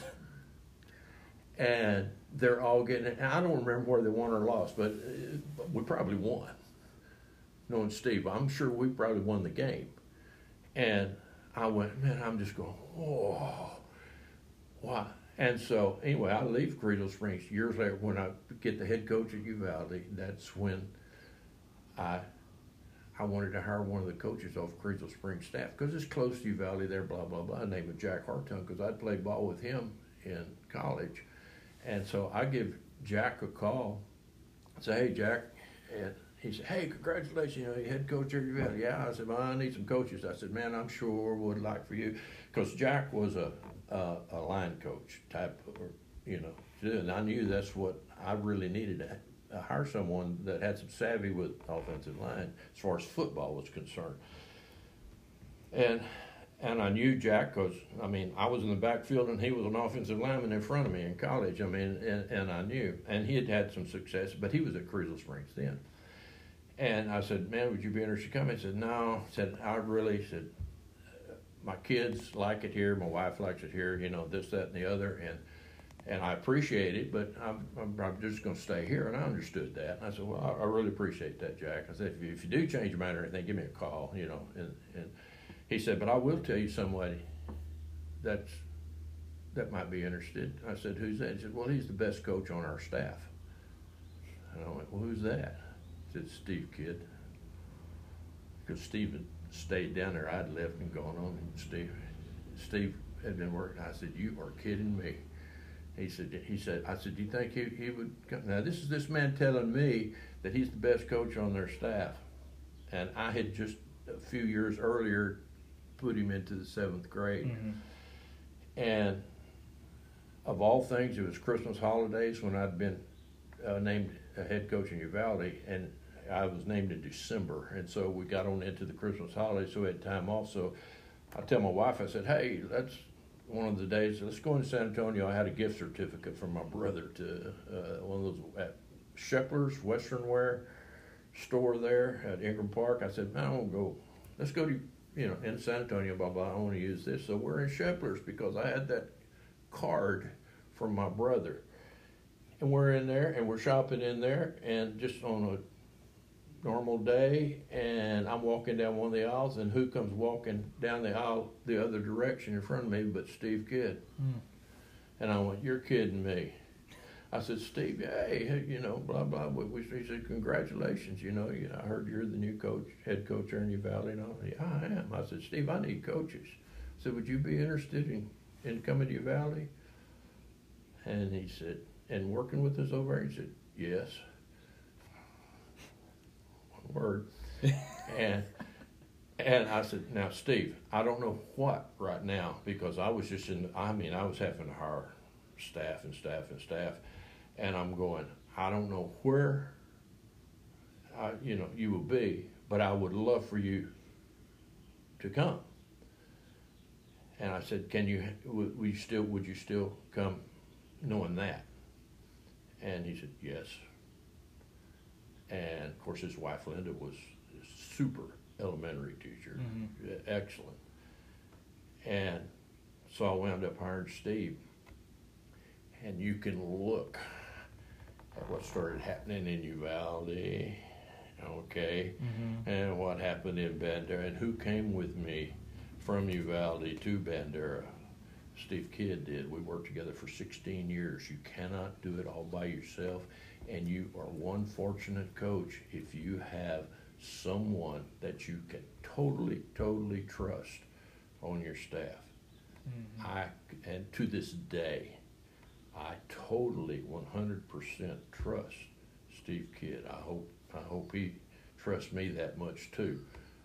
But totally 100%, because there was the best hire, the best anything that ever happened in my life. And I can't say enough about the fact that for anyone that gets into coaching, into high schools in the state of Texas, and it really doesn't matter what sports you're coaching. if you're the head coach of it, if you're in charge of it, you'll do that much better if you have a good man or person, woman, working along beside you every day. And then you hope, in football where you have to have several more coaches, you hope that you could have coaches on your staff that are in that same vein, that are truly committed to coaching, and that have in their hearts, they know that they are here because they're true teachers. They are here to serve the kids. Those kids are here to serve us. And we do the very, very best that we can every day to give our kids a chance for success, and love them just because they're out there, just because they do show up and they want to be taught. And to have someone like Steve Kidd on your staff was every bit every bit. I was reflecting, looking at a few things, kind of getting ready for this, just kind of reminiscing old things, and I looked at the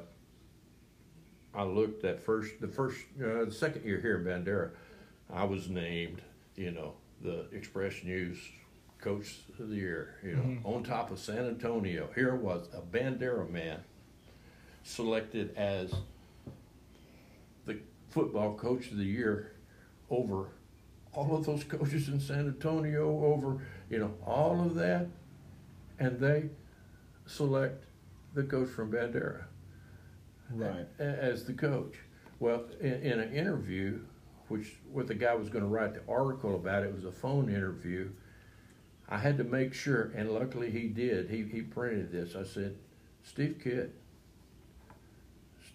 was, I had to make sure that he was mentioning how much he meant to what we did, because it was true. And, over the years, I can't say enough. I know I'm rambling, I'm going here to there. No, it's good. I mean, when I got here to student teach, I benefited from what you benefited from for so many years, because that's who I student taught under, and you've picked good people. I'd probably like for you to pick my next wife, because when you think about how much I benefited, I mean, Coach Kidd and I didn't have a whole lot of conversations, and Miss Williamson. He's not a conversationalist, right? Sherry and I didn't have a whole lot of conversations, but because again, I mean, that's just not how either one of them operated. But if you needed something, if you needed to know something, there were people that you could go to, and you just could count on them, and very, very helpful. You picked well, in terms of who you've had ride with you through life on career and life and so on, and so. That continued to benefit anybody that came into, I think he told me when I student taught for him, he'd had 13 student teachers in 35 years or something like that at that point. And he told me day one he could tell I was the best one. And I thought, he says this to all of them, and then as I got to know him, I was like, I don't think he says that to all of them. You know what I mean? Because he was such a straight up, honest, helpful, good guy. If you came in there with the right mindset, you could have learned a ton from him. That's exactly right. A lot of young people probably don't come in with the right mindset. They think they've already got it all figured out, and maybe don't take the time to study someone, but there were a lot of people in that building that were, I think I observed 8 teachers right out of the blocks, but he was outstanding. Oh, yeah. Without a doubt. Yeah. And I talked to him, on a regular basis. They still live here in Bandera, and I was talking to Steve one day, and he says, Coach, he said, you seem kind of blue. I said, yeah, Steve. I said, I've lost my voice. Meaning that no one pays any attention to what you're saying. No one cares anymore of what you have to say. I said, I've lost my voice, Steve. I said, and I'm so frustrated. I said, because, we love, and how much I love Bandera and the kids here and everything, and I see things going on, but I have no voice in anything. He said, Coach, that's their loss. He said, if anyone would just that's in this business, would take the time to sit down with you and listen to what you have to say, said they would be well better. And I said, well, thanks for making me feel better, Steve, but I still lost my voice. And no one, nobody pays attention to any of that kind of stuff anymore. And what an excellent man. And I've got so many things I could tell about him. But I think of it from these terms because one of the coaches that I spent a lot of time reading after he retired and wrote some books, I read a lot of it, and it was Gordon Wood, who was one of the all-time coaches in the state of Texas, especially in high school football. But Gordon Wood was a basketball man. But I've read, I've read a ton about him. But one of the things that was always continuous through there was his first assistant coach that he had with him. And he made even note of that when he picked him up and the years they worked together and how important he was to the success that they had. And I could relate to that big time in Steve Kidd. And Steve Kidd made, he did it because he was in it for the right reasons. And there's so many things that, like I said, reading into what Gordon Wood would say in his books, I would read between the lines, and it wasn't the X's and O's. That part didn't interest me, plays and this kind of stuff. But when he's just talking about things, read it and read between the lines. And there were so many things that he said in there that I put into my head, and I would start. And why did I? Because if you want to be successful in something, read and or talk to someone that has had success in that business. And I put a lot of things he said into my head, and I started applying a lot of those things coming through. And one thing being like, and what they do today that just, it drives me crazy. Because, and football is an important sport in the state of Texas, but they put way too much emphasis on that's all it is in a program is football, because you're not serving your children if that's what it is. You are not serving the kids at that school. You're not doing what you're there to do. And if you read Gordon Wood, one of the most successful football coaches in the state of Texas in history of football in Texas, if you read you read his lines when he's talking about when football's over with, he wanted his kids to play basketball. He wanted his kids to play baseball. He wasn't so much interested in all this weightlifting and all this powerlifting and all this, that, and the other, and everything else. He wanted his kids to keep doing it. And, hey, I'll go, that's exactly what I wanted to, when we were through with football, when it was over with, and it was time for basketball. And of course, all the kids are not basketball players, but those that are, they need to be practicing basketball and going. Not all the kids are baseball players, or football or baseball, but those kids, they need to be practicing that. The kids that are runners, that are track stuff, they need to be doing things related to what they do. If you will look at what happened in Bandera while I was there, we not only won in football, but it was like Pearsall starting out. We won in basketball, we won in baseball, we won in track. We were competitive in every single thing that we did, and that's what I wanted to be. But if you look back at a successful coach like Gordon Wood, you'll find that their kids were successful in all the other sports too, because they were given that opportunity. They just weren't 24/7 kids into on the football end of it. And I'm a firm believer in that. And if nothing else, at the end of the day, or at the end of the year, when it was all said and done, did I do the best that I could do, or did we as a staff do the best that we could do to give those kids a chance to be successful? A chance. That doesn't mean that, just because you're out there, you're going to have success. But did we do, as teachers, did we give those kids a chance to have some success? And that's what we did. It's the only thing we were doing here. We were working every day just to do the best that we could do as coaches to give those kids a chance.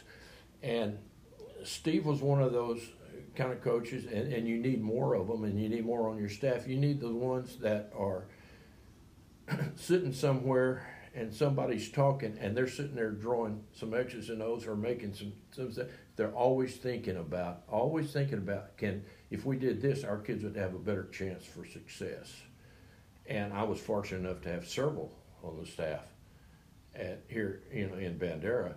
And so we could put that all together, and voila, we were having success in everything that we did and loving all of our kids. And it didn't matter what they were playing.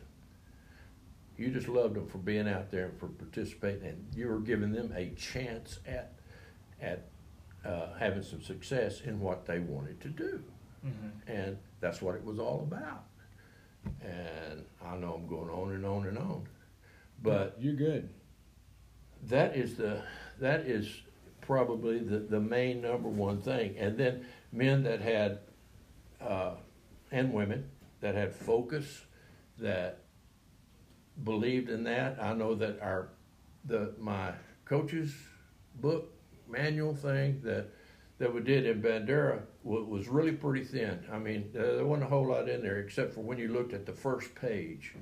First page had one statement on it, and it was really big on there. Take care of your kids and everything else will take care of itself. Mm-hmm. That was number one. You take care of those kids every day.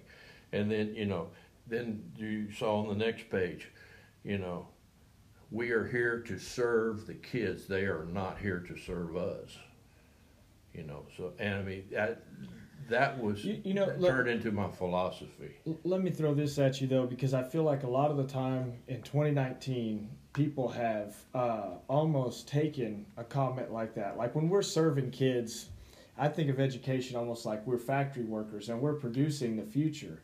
And so when you're serving kids, that means you're giving it the same care to try to mold it and mend it to be the product that is needed. A lot of people have, adopted this philosophy that, serving the kids almost, it's like Burger King. And so, we make sure that they have it their way. And I feel like it's something that, like with lawyers, everything's left up to interpretation, right? Right. And so I don't think that that's one of those things that ever should have been left up to interpretation. Maybe it needs a little bit more clarification that serving the kids means serving them in the right capacity where you're making sure they're going to be, in a loving, with the right heart and mind, you're going to put them on the path to becoming, the most that they can, become. Exactly. And that was the whole key. And for me, that occurred, that transformed for me when I was in Carrizo Springs, and we had I was on football. That year I was defensive coach, and we'd play. We had about a 500 year that year, but we were playing Crystal City in the 8th ball game, and that's a big rival game down there. Rival. And Crystal City had not won a game. They were 0-8. And they were playing in Carrizo, so we've got them over there. Here we go. And they beat us in the 50s, 52, 55, something like that, to 0. And I was low. They had not won a game. And we had to play Uvalde the next week in our last game. And Uvalde was already the district champion that year. They were already our district champion. And that's who we had to play. And we were totally beat up, totally mentally, physically, anything you could say we were. But I had an opportunity on Saturday afternoon, that late Saturday afternoon, after we'd finished some stuff, and I'm totally blown. I don't know what we're going to do in preparation for. I'm embarrassed, around town, the whole 9 yards. And I went over to visit my mom and dad that afternoon. Just stayed for a little while, and I just needed somebody to pat me on the back. I needed someone, to look at someone that wasn't going to look at me through critical eyes and say, "Boy, did y'all stink it up in that football game," last Friday night. And so I visited with them just for a little while, and I was leaving. My dad walked out to the truck with me, and I said, "Dad, let me ask you a question." I said, "How is it that you and Mom have never made a lot of money of any sorts, but you seem to have everything that you need. You've got everything that you need. And he said, well, son said, your mom and I said, for the most part, we've always found that the more we would give and not expect anything in return, the more good things will come your way. I'd heard that 1,000 times. I'd heard it thousands of times. But I'm driving back over to Carrizo Springs from there, and because that's the last thing I'd talked to my dad about, and that's going through my head, and then boom. It's exactly right. Those kids don't go out there and play like that to embarrass you. Right. They do not do that.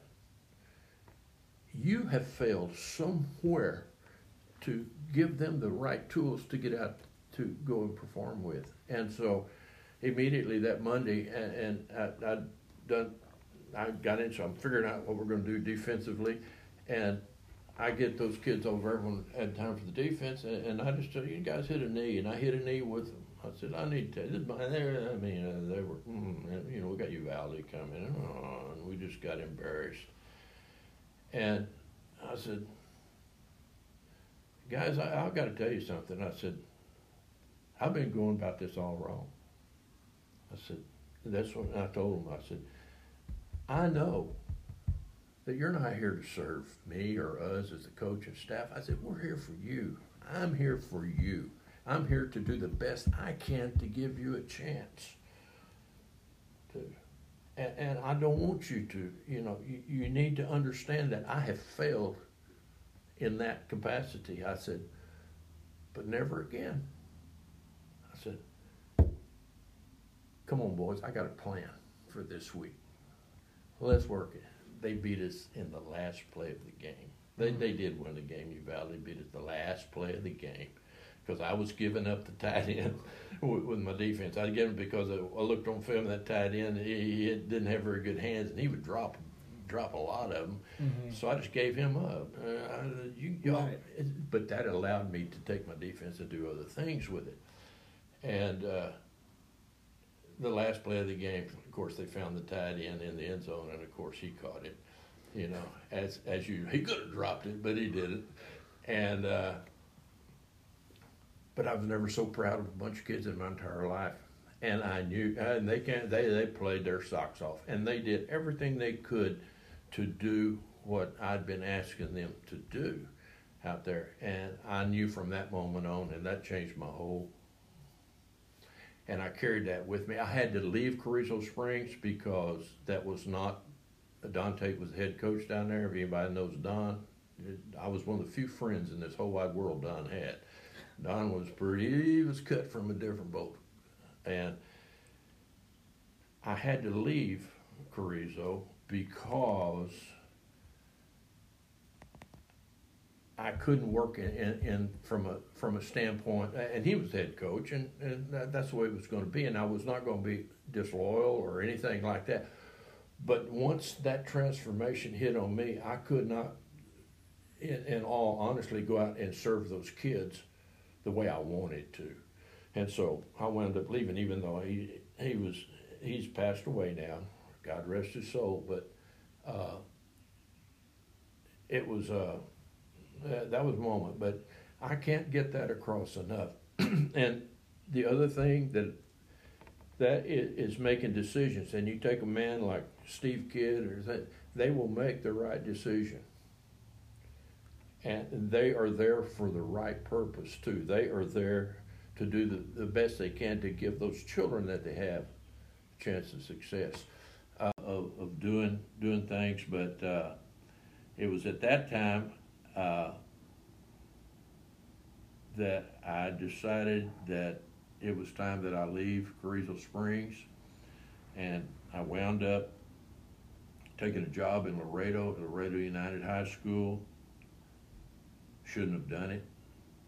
Should have never done it, but you go in, you visit with the superintendent again throws you the keys and says you're hired, and so I went back. I didn't accept the job right at that moment. I went back home And that night, I'm talking to Sherry, my wife. Mm-hmm. I'm saying, Sherry, how bad could it be? We're going to make more money than we've ever made, down there. And I said, how bad could Laredo United was at that time was one of the nicer schools in Laredo.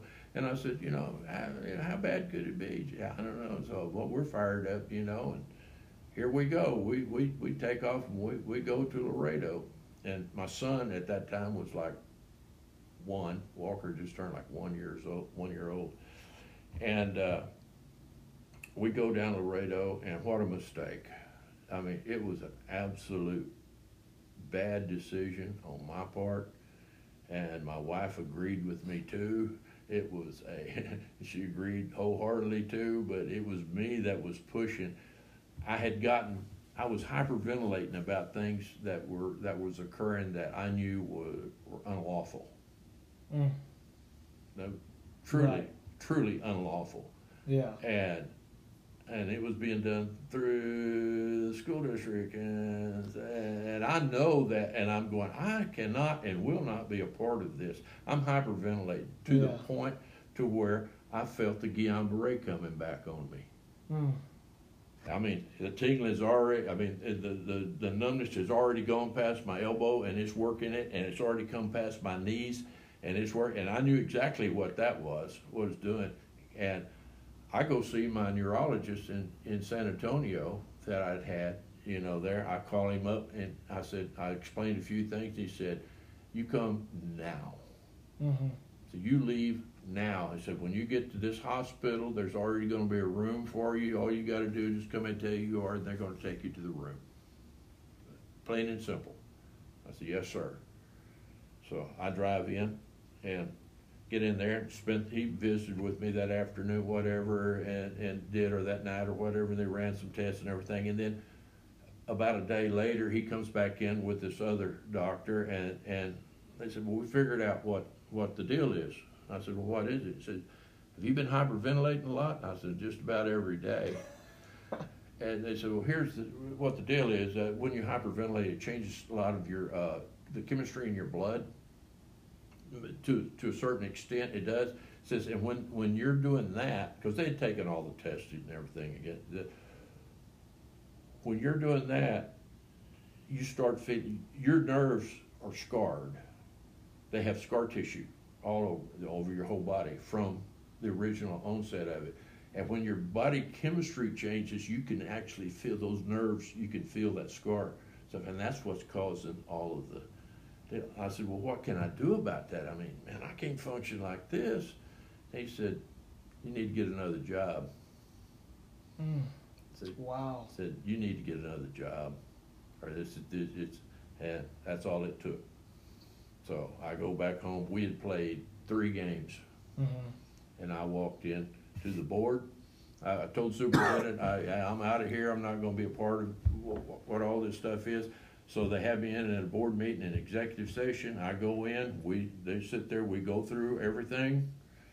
I'm telling, and I knew I was only telling the tip of the iceberg. Because I could only see just that little part. I could imagine what was going on underneath it. And I'm sitting there telling the superintendent and the board in there, and I said, and I had both mine and Sherry, my wife's resignation with me. I said, here they are. We're out of here. They said, we're going to hold y'all's teaching certificates because we can't, because breach of contract. Right. We're going to hold y'all's both your teaching certificates. You walk out of here. And I said, I know you can do that. You have the right to do that. I said, but I'm going to tell you what's outside that door, and you know what's outside that door. There's every television station in town, every radio station in town, and they're waiting to hear what the deal is and why I'm here. I said, if you want to hold our teaching certifications, that's fine. When I walk out that door, I'm going to tell them every single thing that I've told in here, everything. I said, if you decide just to let us go, don't keep just pay us for what we've earned up to today. Right. And release our teaching certificates. When I walk out that door, I'll say, no comment. It's up to y'all. They voted unanimously. We'll release them. Yeah. We'll release them, let them go. I said, thank you very much. And I'm out of there. And so, did you think about that possible consequence they might offer before you went in there, or did they kind of? I mean, were you already aware? I guess that they could and might tell you that they would hold those certificates. Oh yeah. So you were ready to deal with that. I was ready. I was from the start. Yeah, I was savvy enough, and I knew I'd been in it long enough to know that. And I walked.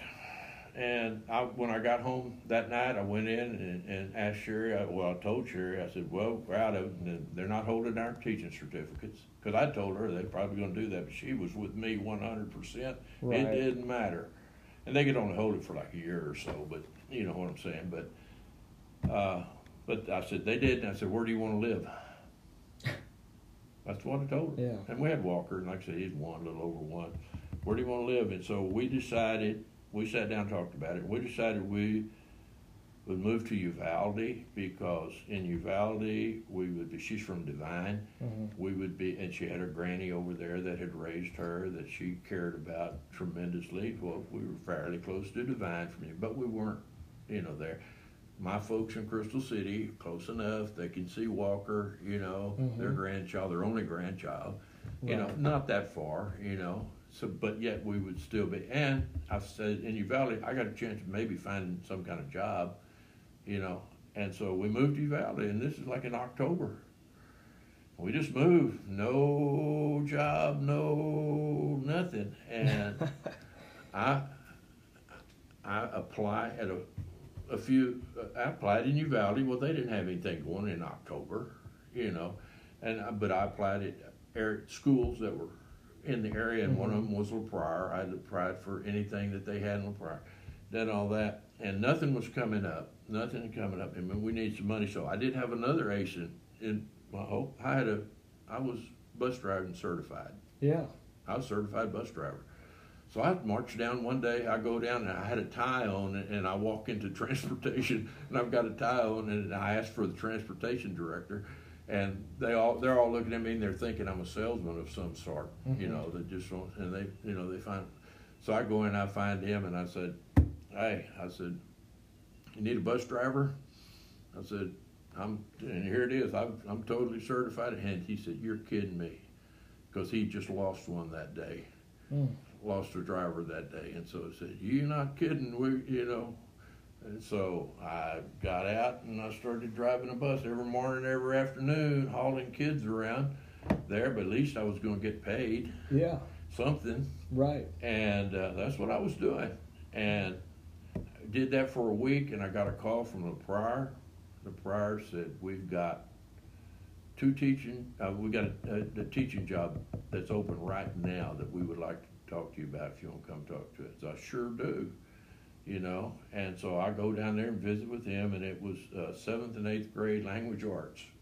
The kids were so wild that the teacher was just pulling her hair out, and they wound up getting rid of the teacher because it was chaos. Right. He actually took me down. It wasn't her in there. They had a sub in there, but, showed me that. And there's no coaching, no anything. He said, would you like to take that? And I said, how much does it pay? And he's, of course, that's a whole lot more than I was making driving that bus. So I drive back to Uvalde. I have to go and tell that transportation guy, I'm sorry, but he understood that, And I got a job now over in LaPrire. And so for the rest of that school year, I drove back and forth from Uvalde, but I taught 7th and 8th grade language arts and one class of 9th grade English. And I was no coaching, anything like that involved with it. And that was one of the first times when I was teaching that I see my principal coming down the hallway in between classes one day, and I'm standing out by my door, and all that. And he comes in, and I said, hi, Mr. Summit. And he just walked straight in, didn't say hi, boo, nothing. Walked straight over and sits down in the back of the class. And so here comes the rest of the kids. The kids he came in with the kids. And they're coming in, and kids all sit down, and we just do our what I had planned for the day.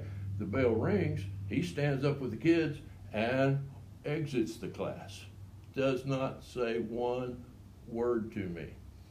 Well, 2 or 3, maybe a week or 2 later, another period at another time, different level of kids, different class. Here he comes again. Well, I was ready this time. I didn't say anything. He just came on in, went back in, and said he was observing. And you talk about no dog and pony shows all geared up, and I know a lot of teachers today, well, they want to know, well, when are I'm going to be observed, Right. No, there was absolutely none of that. And so did the same thing, and left. A day or 2 later, I get a note in my mailbox at school, and I pulled it out, and it was from the principal, and it said, I'd like to see you during your conference period, today. I mean, sure. So I go in and sit down. He said, how do you learn to do that? What? He said, the only thing I could observe that was wrong in your class was not doing it. Said, you didn't have your poster boards all up to date on the wall. And I said, no, sir. I said, because I'm a coach, and I don't know much about poster board, putting up stuff there. He said, do you know that out of those classes that you teach, you have not sent one single child to the office for discipline in a month and a half, 2 months, whatever it was? I said, yes, sir. He said, do you know that those were the rowdiest kids and everything that we were having so many problems? And I said, yes, sir, that's what I was told. I said, they're good kids. It's not necessary. He said, how do you know how to do all this stuff? I said, coaching.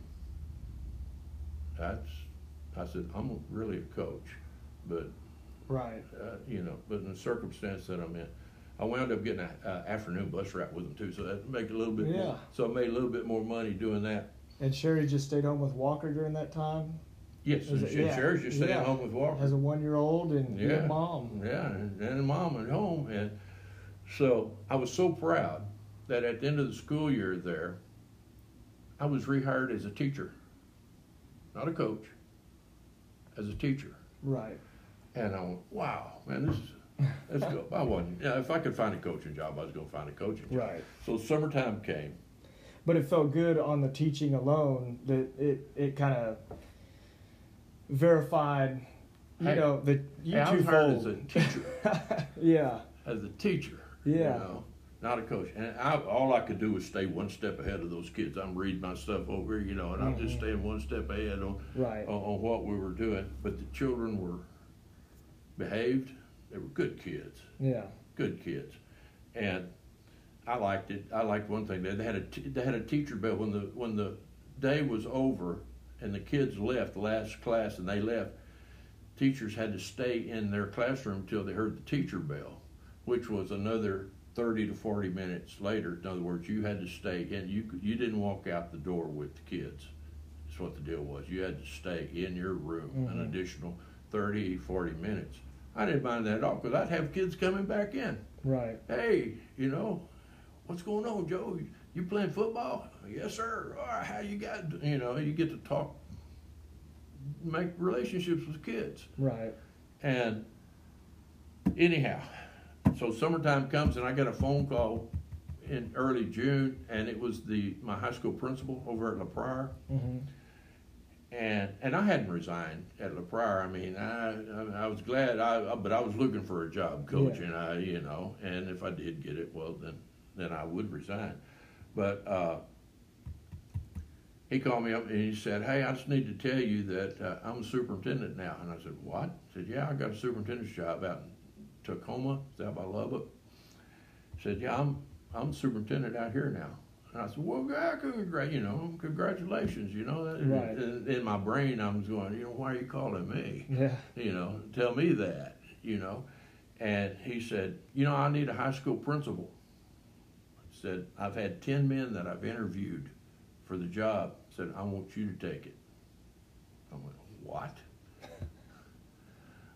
He said, yeah, and he started telling me all these things about, they had a house, provided housing, and a car, and all, they had money. Oh, yeah. Yeah, and they doing all this, he said, but I want you to be the principal. He knew I was taking graduate courses but I didn't have certification. So I didn't want to. That's another odd perk in a lot of situations. When you were in El Dorado, did they have the school housing? Yes. Okay, and I know they do now. So, I mean, that's another odd perk a lot of people don't know about, like West Texas life, Panhandle type life. We had a pretty nice house we lived in for $75 a month. Yeah. It was pretty good. Yeah, and just a few years ago, I was renting a house for $300 a month. I mean, so inflation sure hadn't carried as it has. You go all the way back to Orange Grove with $75 a month. Here you are in El Dorado 10 years later, give or take, and you're paying $75 a month. I mean, that's a great deal. 10 years later, to be paying that kind of rent. Exactly. Still, even all these years later out that direction, you're going to find great rates on rent. Exactly. I think the only thing we paid was our electricity bill. I think that was the only thing, other than the $75 and your electricity bill. I think that was the hunt.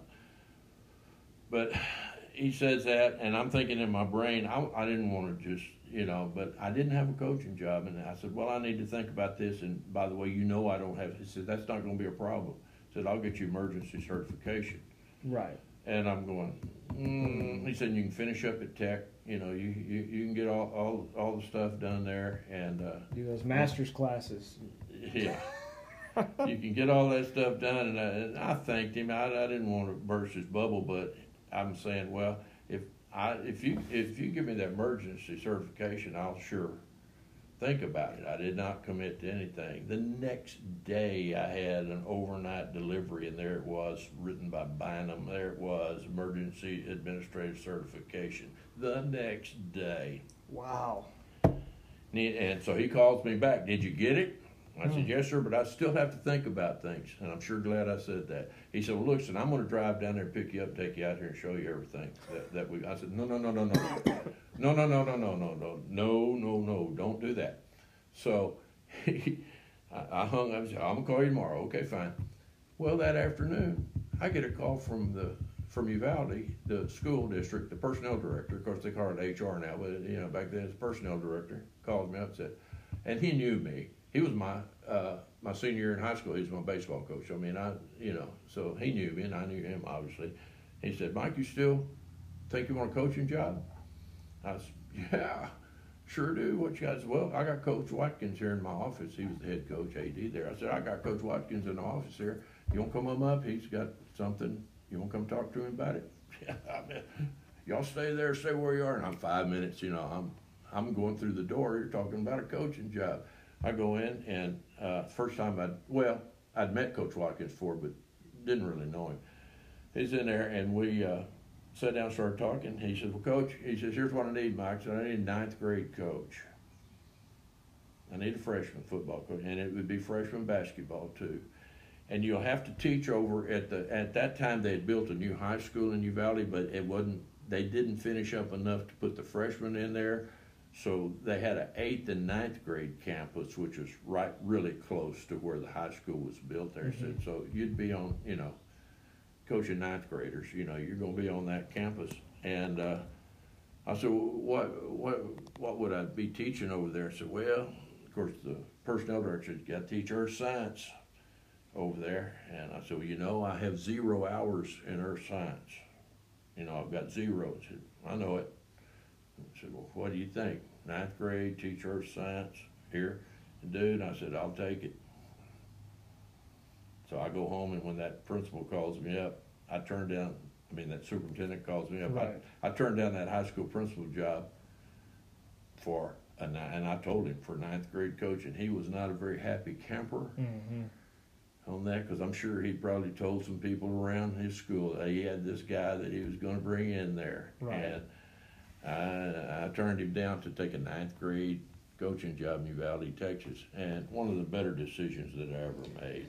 When you just moved your family, young family, right? And I mean, as intriguing as that sounds, that coaching is what's in you. That's what I do. Yeah. So so you take this 9th grade job, and it is coaching, Ed. And didn't matter to me. I'd coached at the junior high level for, and I'd been an assistant coach and a head coach. Right. So we get around, a little quick story on that. We get around to school start, and of course I hadn't been there, hadn't been in their system. I didn't know any of the kids that were, that had been 7th, 8th graders, that was coming in the 9th grade there. Didn't know any of them. And I asked, was getting up for 2-a-days, and I was going up, or before 2-a-days, we have coaches meetings, and I go up those, and I mean, I'm cold turkey. I don't know, don't know anything from that, and I wanted to try to at least figure out what Coach Watkins wanted to run with offense and defense and stuff. And we had our first general coaches meeting, and then after that was over, he called me and James Ward and Jesse into his office, and Jesse Schwartz, he was the baseball coach. Coach Ward was the tennis coach. And he said, now you 3 guys are, because you're on that other campus over there, you guys are going to coach the 9th grade, our freshmen. He said, and I'm going to put Mike in the lead. You're in the lead, and we're going to go from there. And y'all are on your own. Boy, was that ever what I wanted to be, was on my own. Yeah. He just told me that he's putting me with freshmen, and I had 2 assistant coaches. I could work with those kids over there. And I went, yes, sir. Yeah. Thank you very much. And I said, let's go, guys. Let's get over there and see what we got. And man, it was trashed. It was bad. Anyway, I asked him, I said, well, how have these kids done? And Coach Watkins said, well, don't worry about it, Mike. He said they won 1 game in the 7th and 8th grade combined total. They won 1. That, he said, they're not much. Don't worry about it. Just do best that you can, but don't worry. They're not a very good group of kids coming in the 9th grade. Low expectations. Very low. Yeah. Very low. And I said, okay, fine. And so the first day comes for the kids show up. Well, we had 17 boys showed up. Now, in Uvalde, as big a place as that was, there's 17 boys showed up. And I didn't know one of them, brand new. So I get them around there, and I want to start learning a few things about them before we do. And I said, which one of you guys was quarterback? And not one single soul lifted up a hand. Not one. And I went, now come on. You guys have been involved in football, 7th and 8th grade. Who's the quarterback?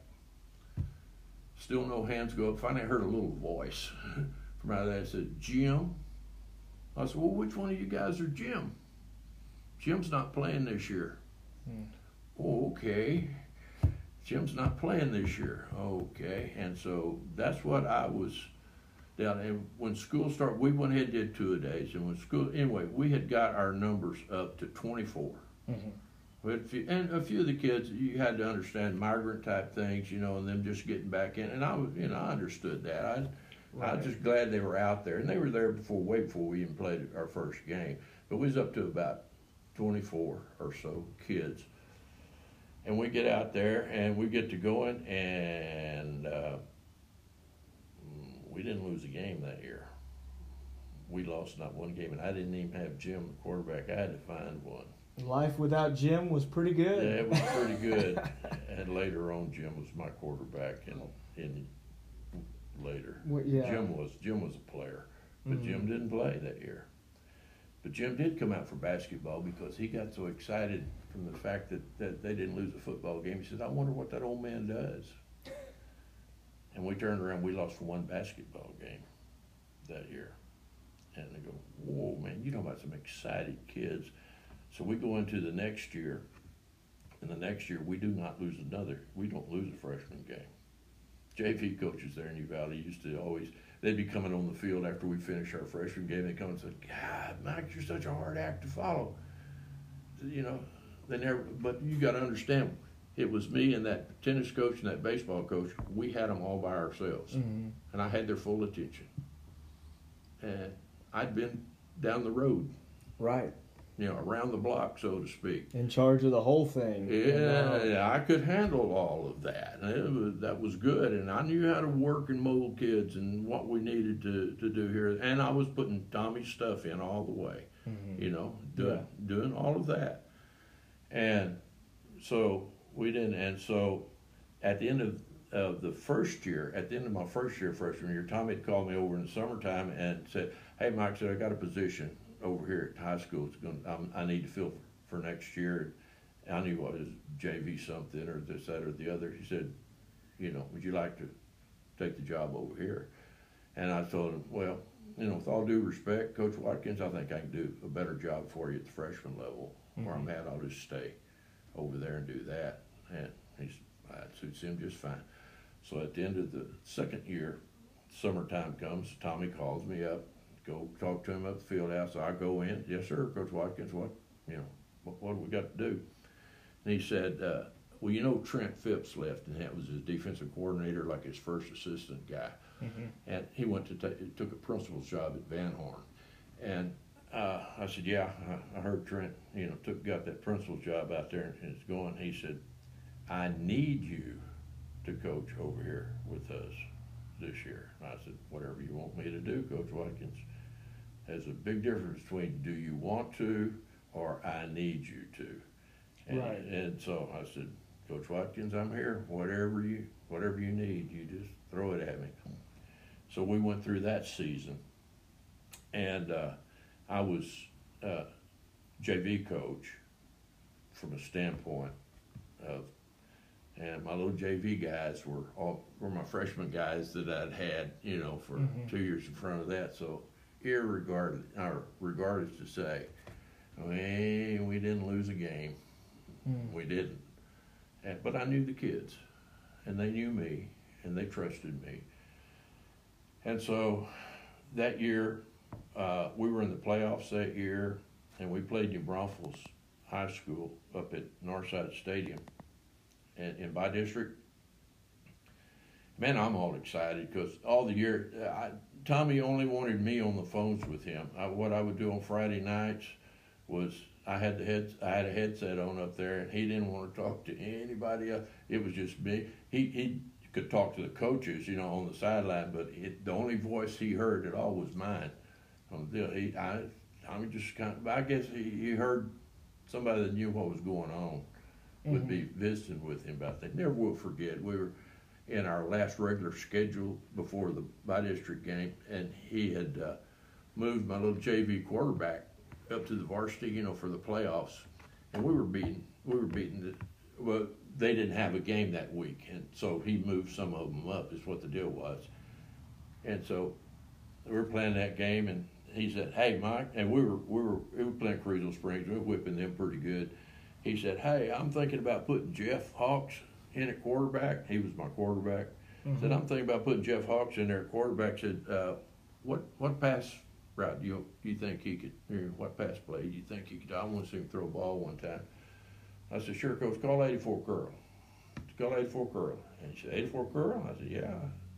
Do it with old Hawks. Call 84 Curl. So Jeff, he's nervous, he's out. This is Friday night, and he's out. He goes out there, goes under, sets up, throws a perfect strike, and the guy slipped a tackle, and we score on the play.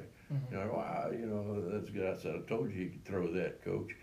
And he said, sure can. That's Tommy's play, but it's a good one. Yeah. And by the way, we threw that in the state championship game too.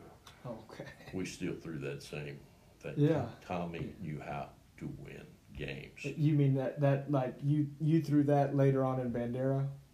Yeah, we threw it at the state championship game. Right. Yeah. Yeah, absolutely. I just meant for someone that's listening that doesn't know yet that's where we're headed. Yep. You're still going to end up using that play as you get on to Bandera, right? Oh, yeah. Okay. Oh, and I had a chance to talk to Coach Watkins after we won the state championship. To talk to him, and he was so happy for me. He was so, and I told him, I said, Coach, does 84 Curl and Sweep 4 Act sound familiar to you? And he said, that blank still works, doesn't it? And I said, yes, sir, it does. Yeah. Yes, sir, it does. And we were still doing it. Tommy I found he knew how to work things with the offense and defense that enable you to win ball games. And that's what a lot of young coaches don't understand. You've got to learn how to win a game before you can win a championship. And if you don't understand some of the dynamics that go into what it takes to get up just to win a game, then you're thinking too far ahead. If you're thinking, just because you got good athletes that you're going to win because you got better players than the other team, that's not always the case. And I learned a lot of that working working for Tommy there. And then Tommy, after we played that by-district game, we lost up there. New Braunfels beat us, and we came home, and the next day, or when we got home in Uvalde, Tommy told all the coaching staff, hey, I need to see you guys all. See you. And I'll go, God, season's over, but I'm going, all right. I go home and tell Sherry, yeah, I'm fired up. I said, I'm pumped, Mom. I got to go to work up there tomorrow, but hey, we're going to start planning for next year. Yeah. I am pumped. I'm excited. And she said, why are you so excited? I said, I'm fired up. That's great. Let's start doing it tomorrow. It's a good time to do it. Right. And so we go up there, and Tommy has us all in there. Of course, kids weren't around. He put us all one area there. He talked to us and talked about it had been a good season, and kind of summarized everything and gave credit where credit's due, to people and stuff and everything. And he said, and next year, and boy, I'm going, yes, sir, Coach. We're going to win some games next year, and I'm excited. Let's start talking about it right now. And he said, but I'm not going to be here. I've already taken a job in Garland. Said I've had it for 2 weeks now, but I hadn't told anybody, that we're going to have it. And man, you could hear a pin drop in that room. Bink. Coach Watkins is not going to be here. And this is November. We're in November at that time, So, okay. So what transpired after that was a couple of the coaches on the varsity staff there, they were, jockeying around. They talking about it. So this one of them was going to apply for the job, and and the other guy, okay, and I'll work with you, and this, that, and the other. And of course, they opened up the job to the outside, and I didn't even think about it. My wife said, "Hey, why don't you think about applying for the job?" And I said, "No, I'm fine. I'm not going to apply for it." And they're still in the application process and this, that, and the other. And I hadn't talked to a soul or anything, but a man showed up at my house one afternoon knocking on the door. And I opened him up, and I recognized opening it up. Thanks again for listening, and please remember, if you could, to go and rate us 5 stars on Apple Podcasts. Until next time.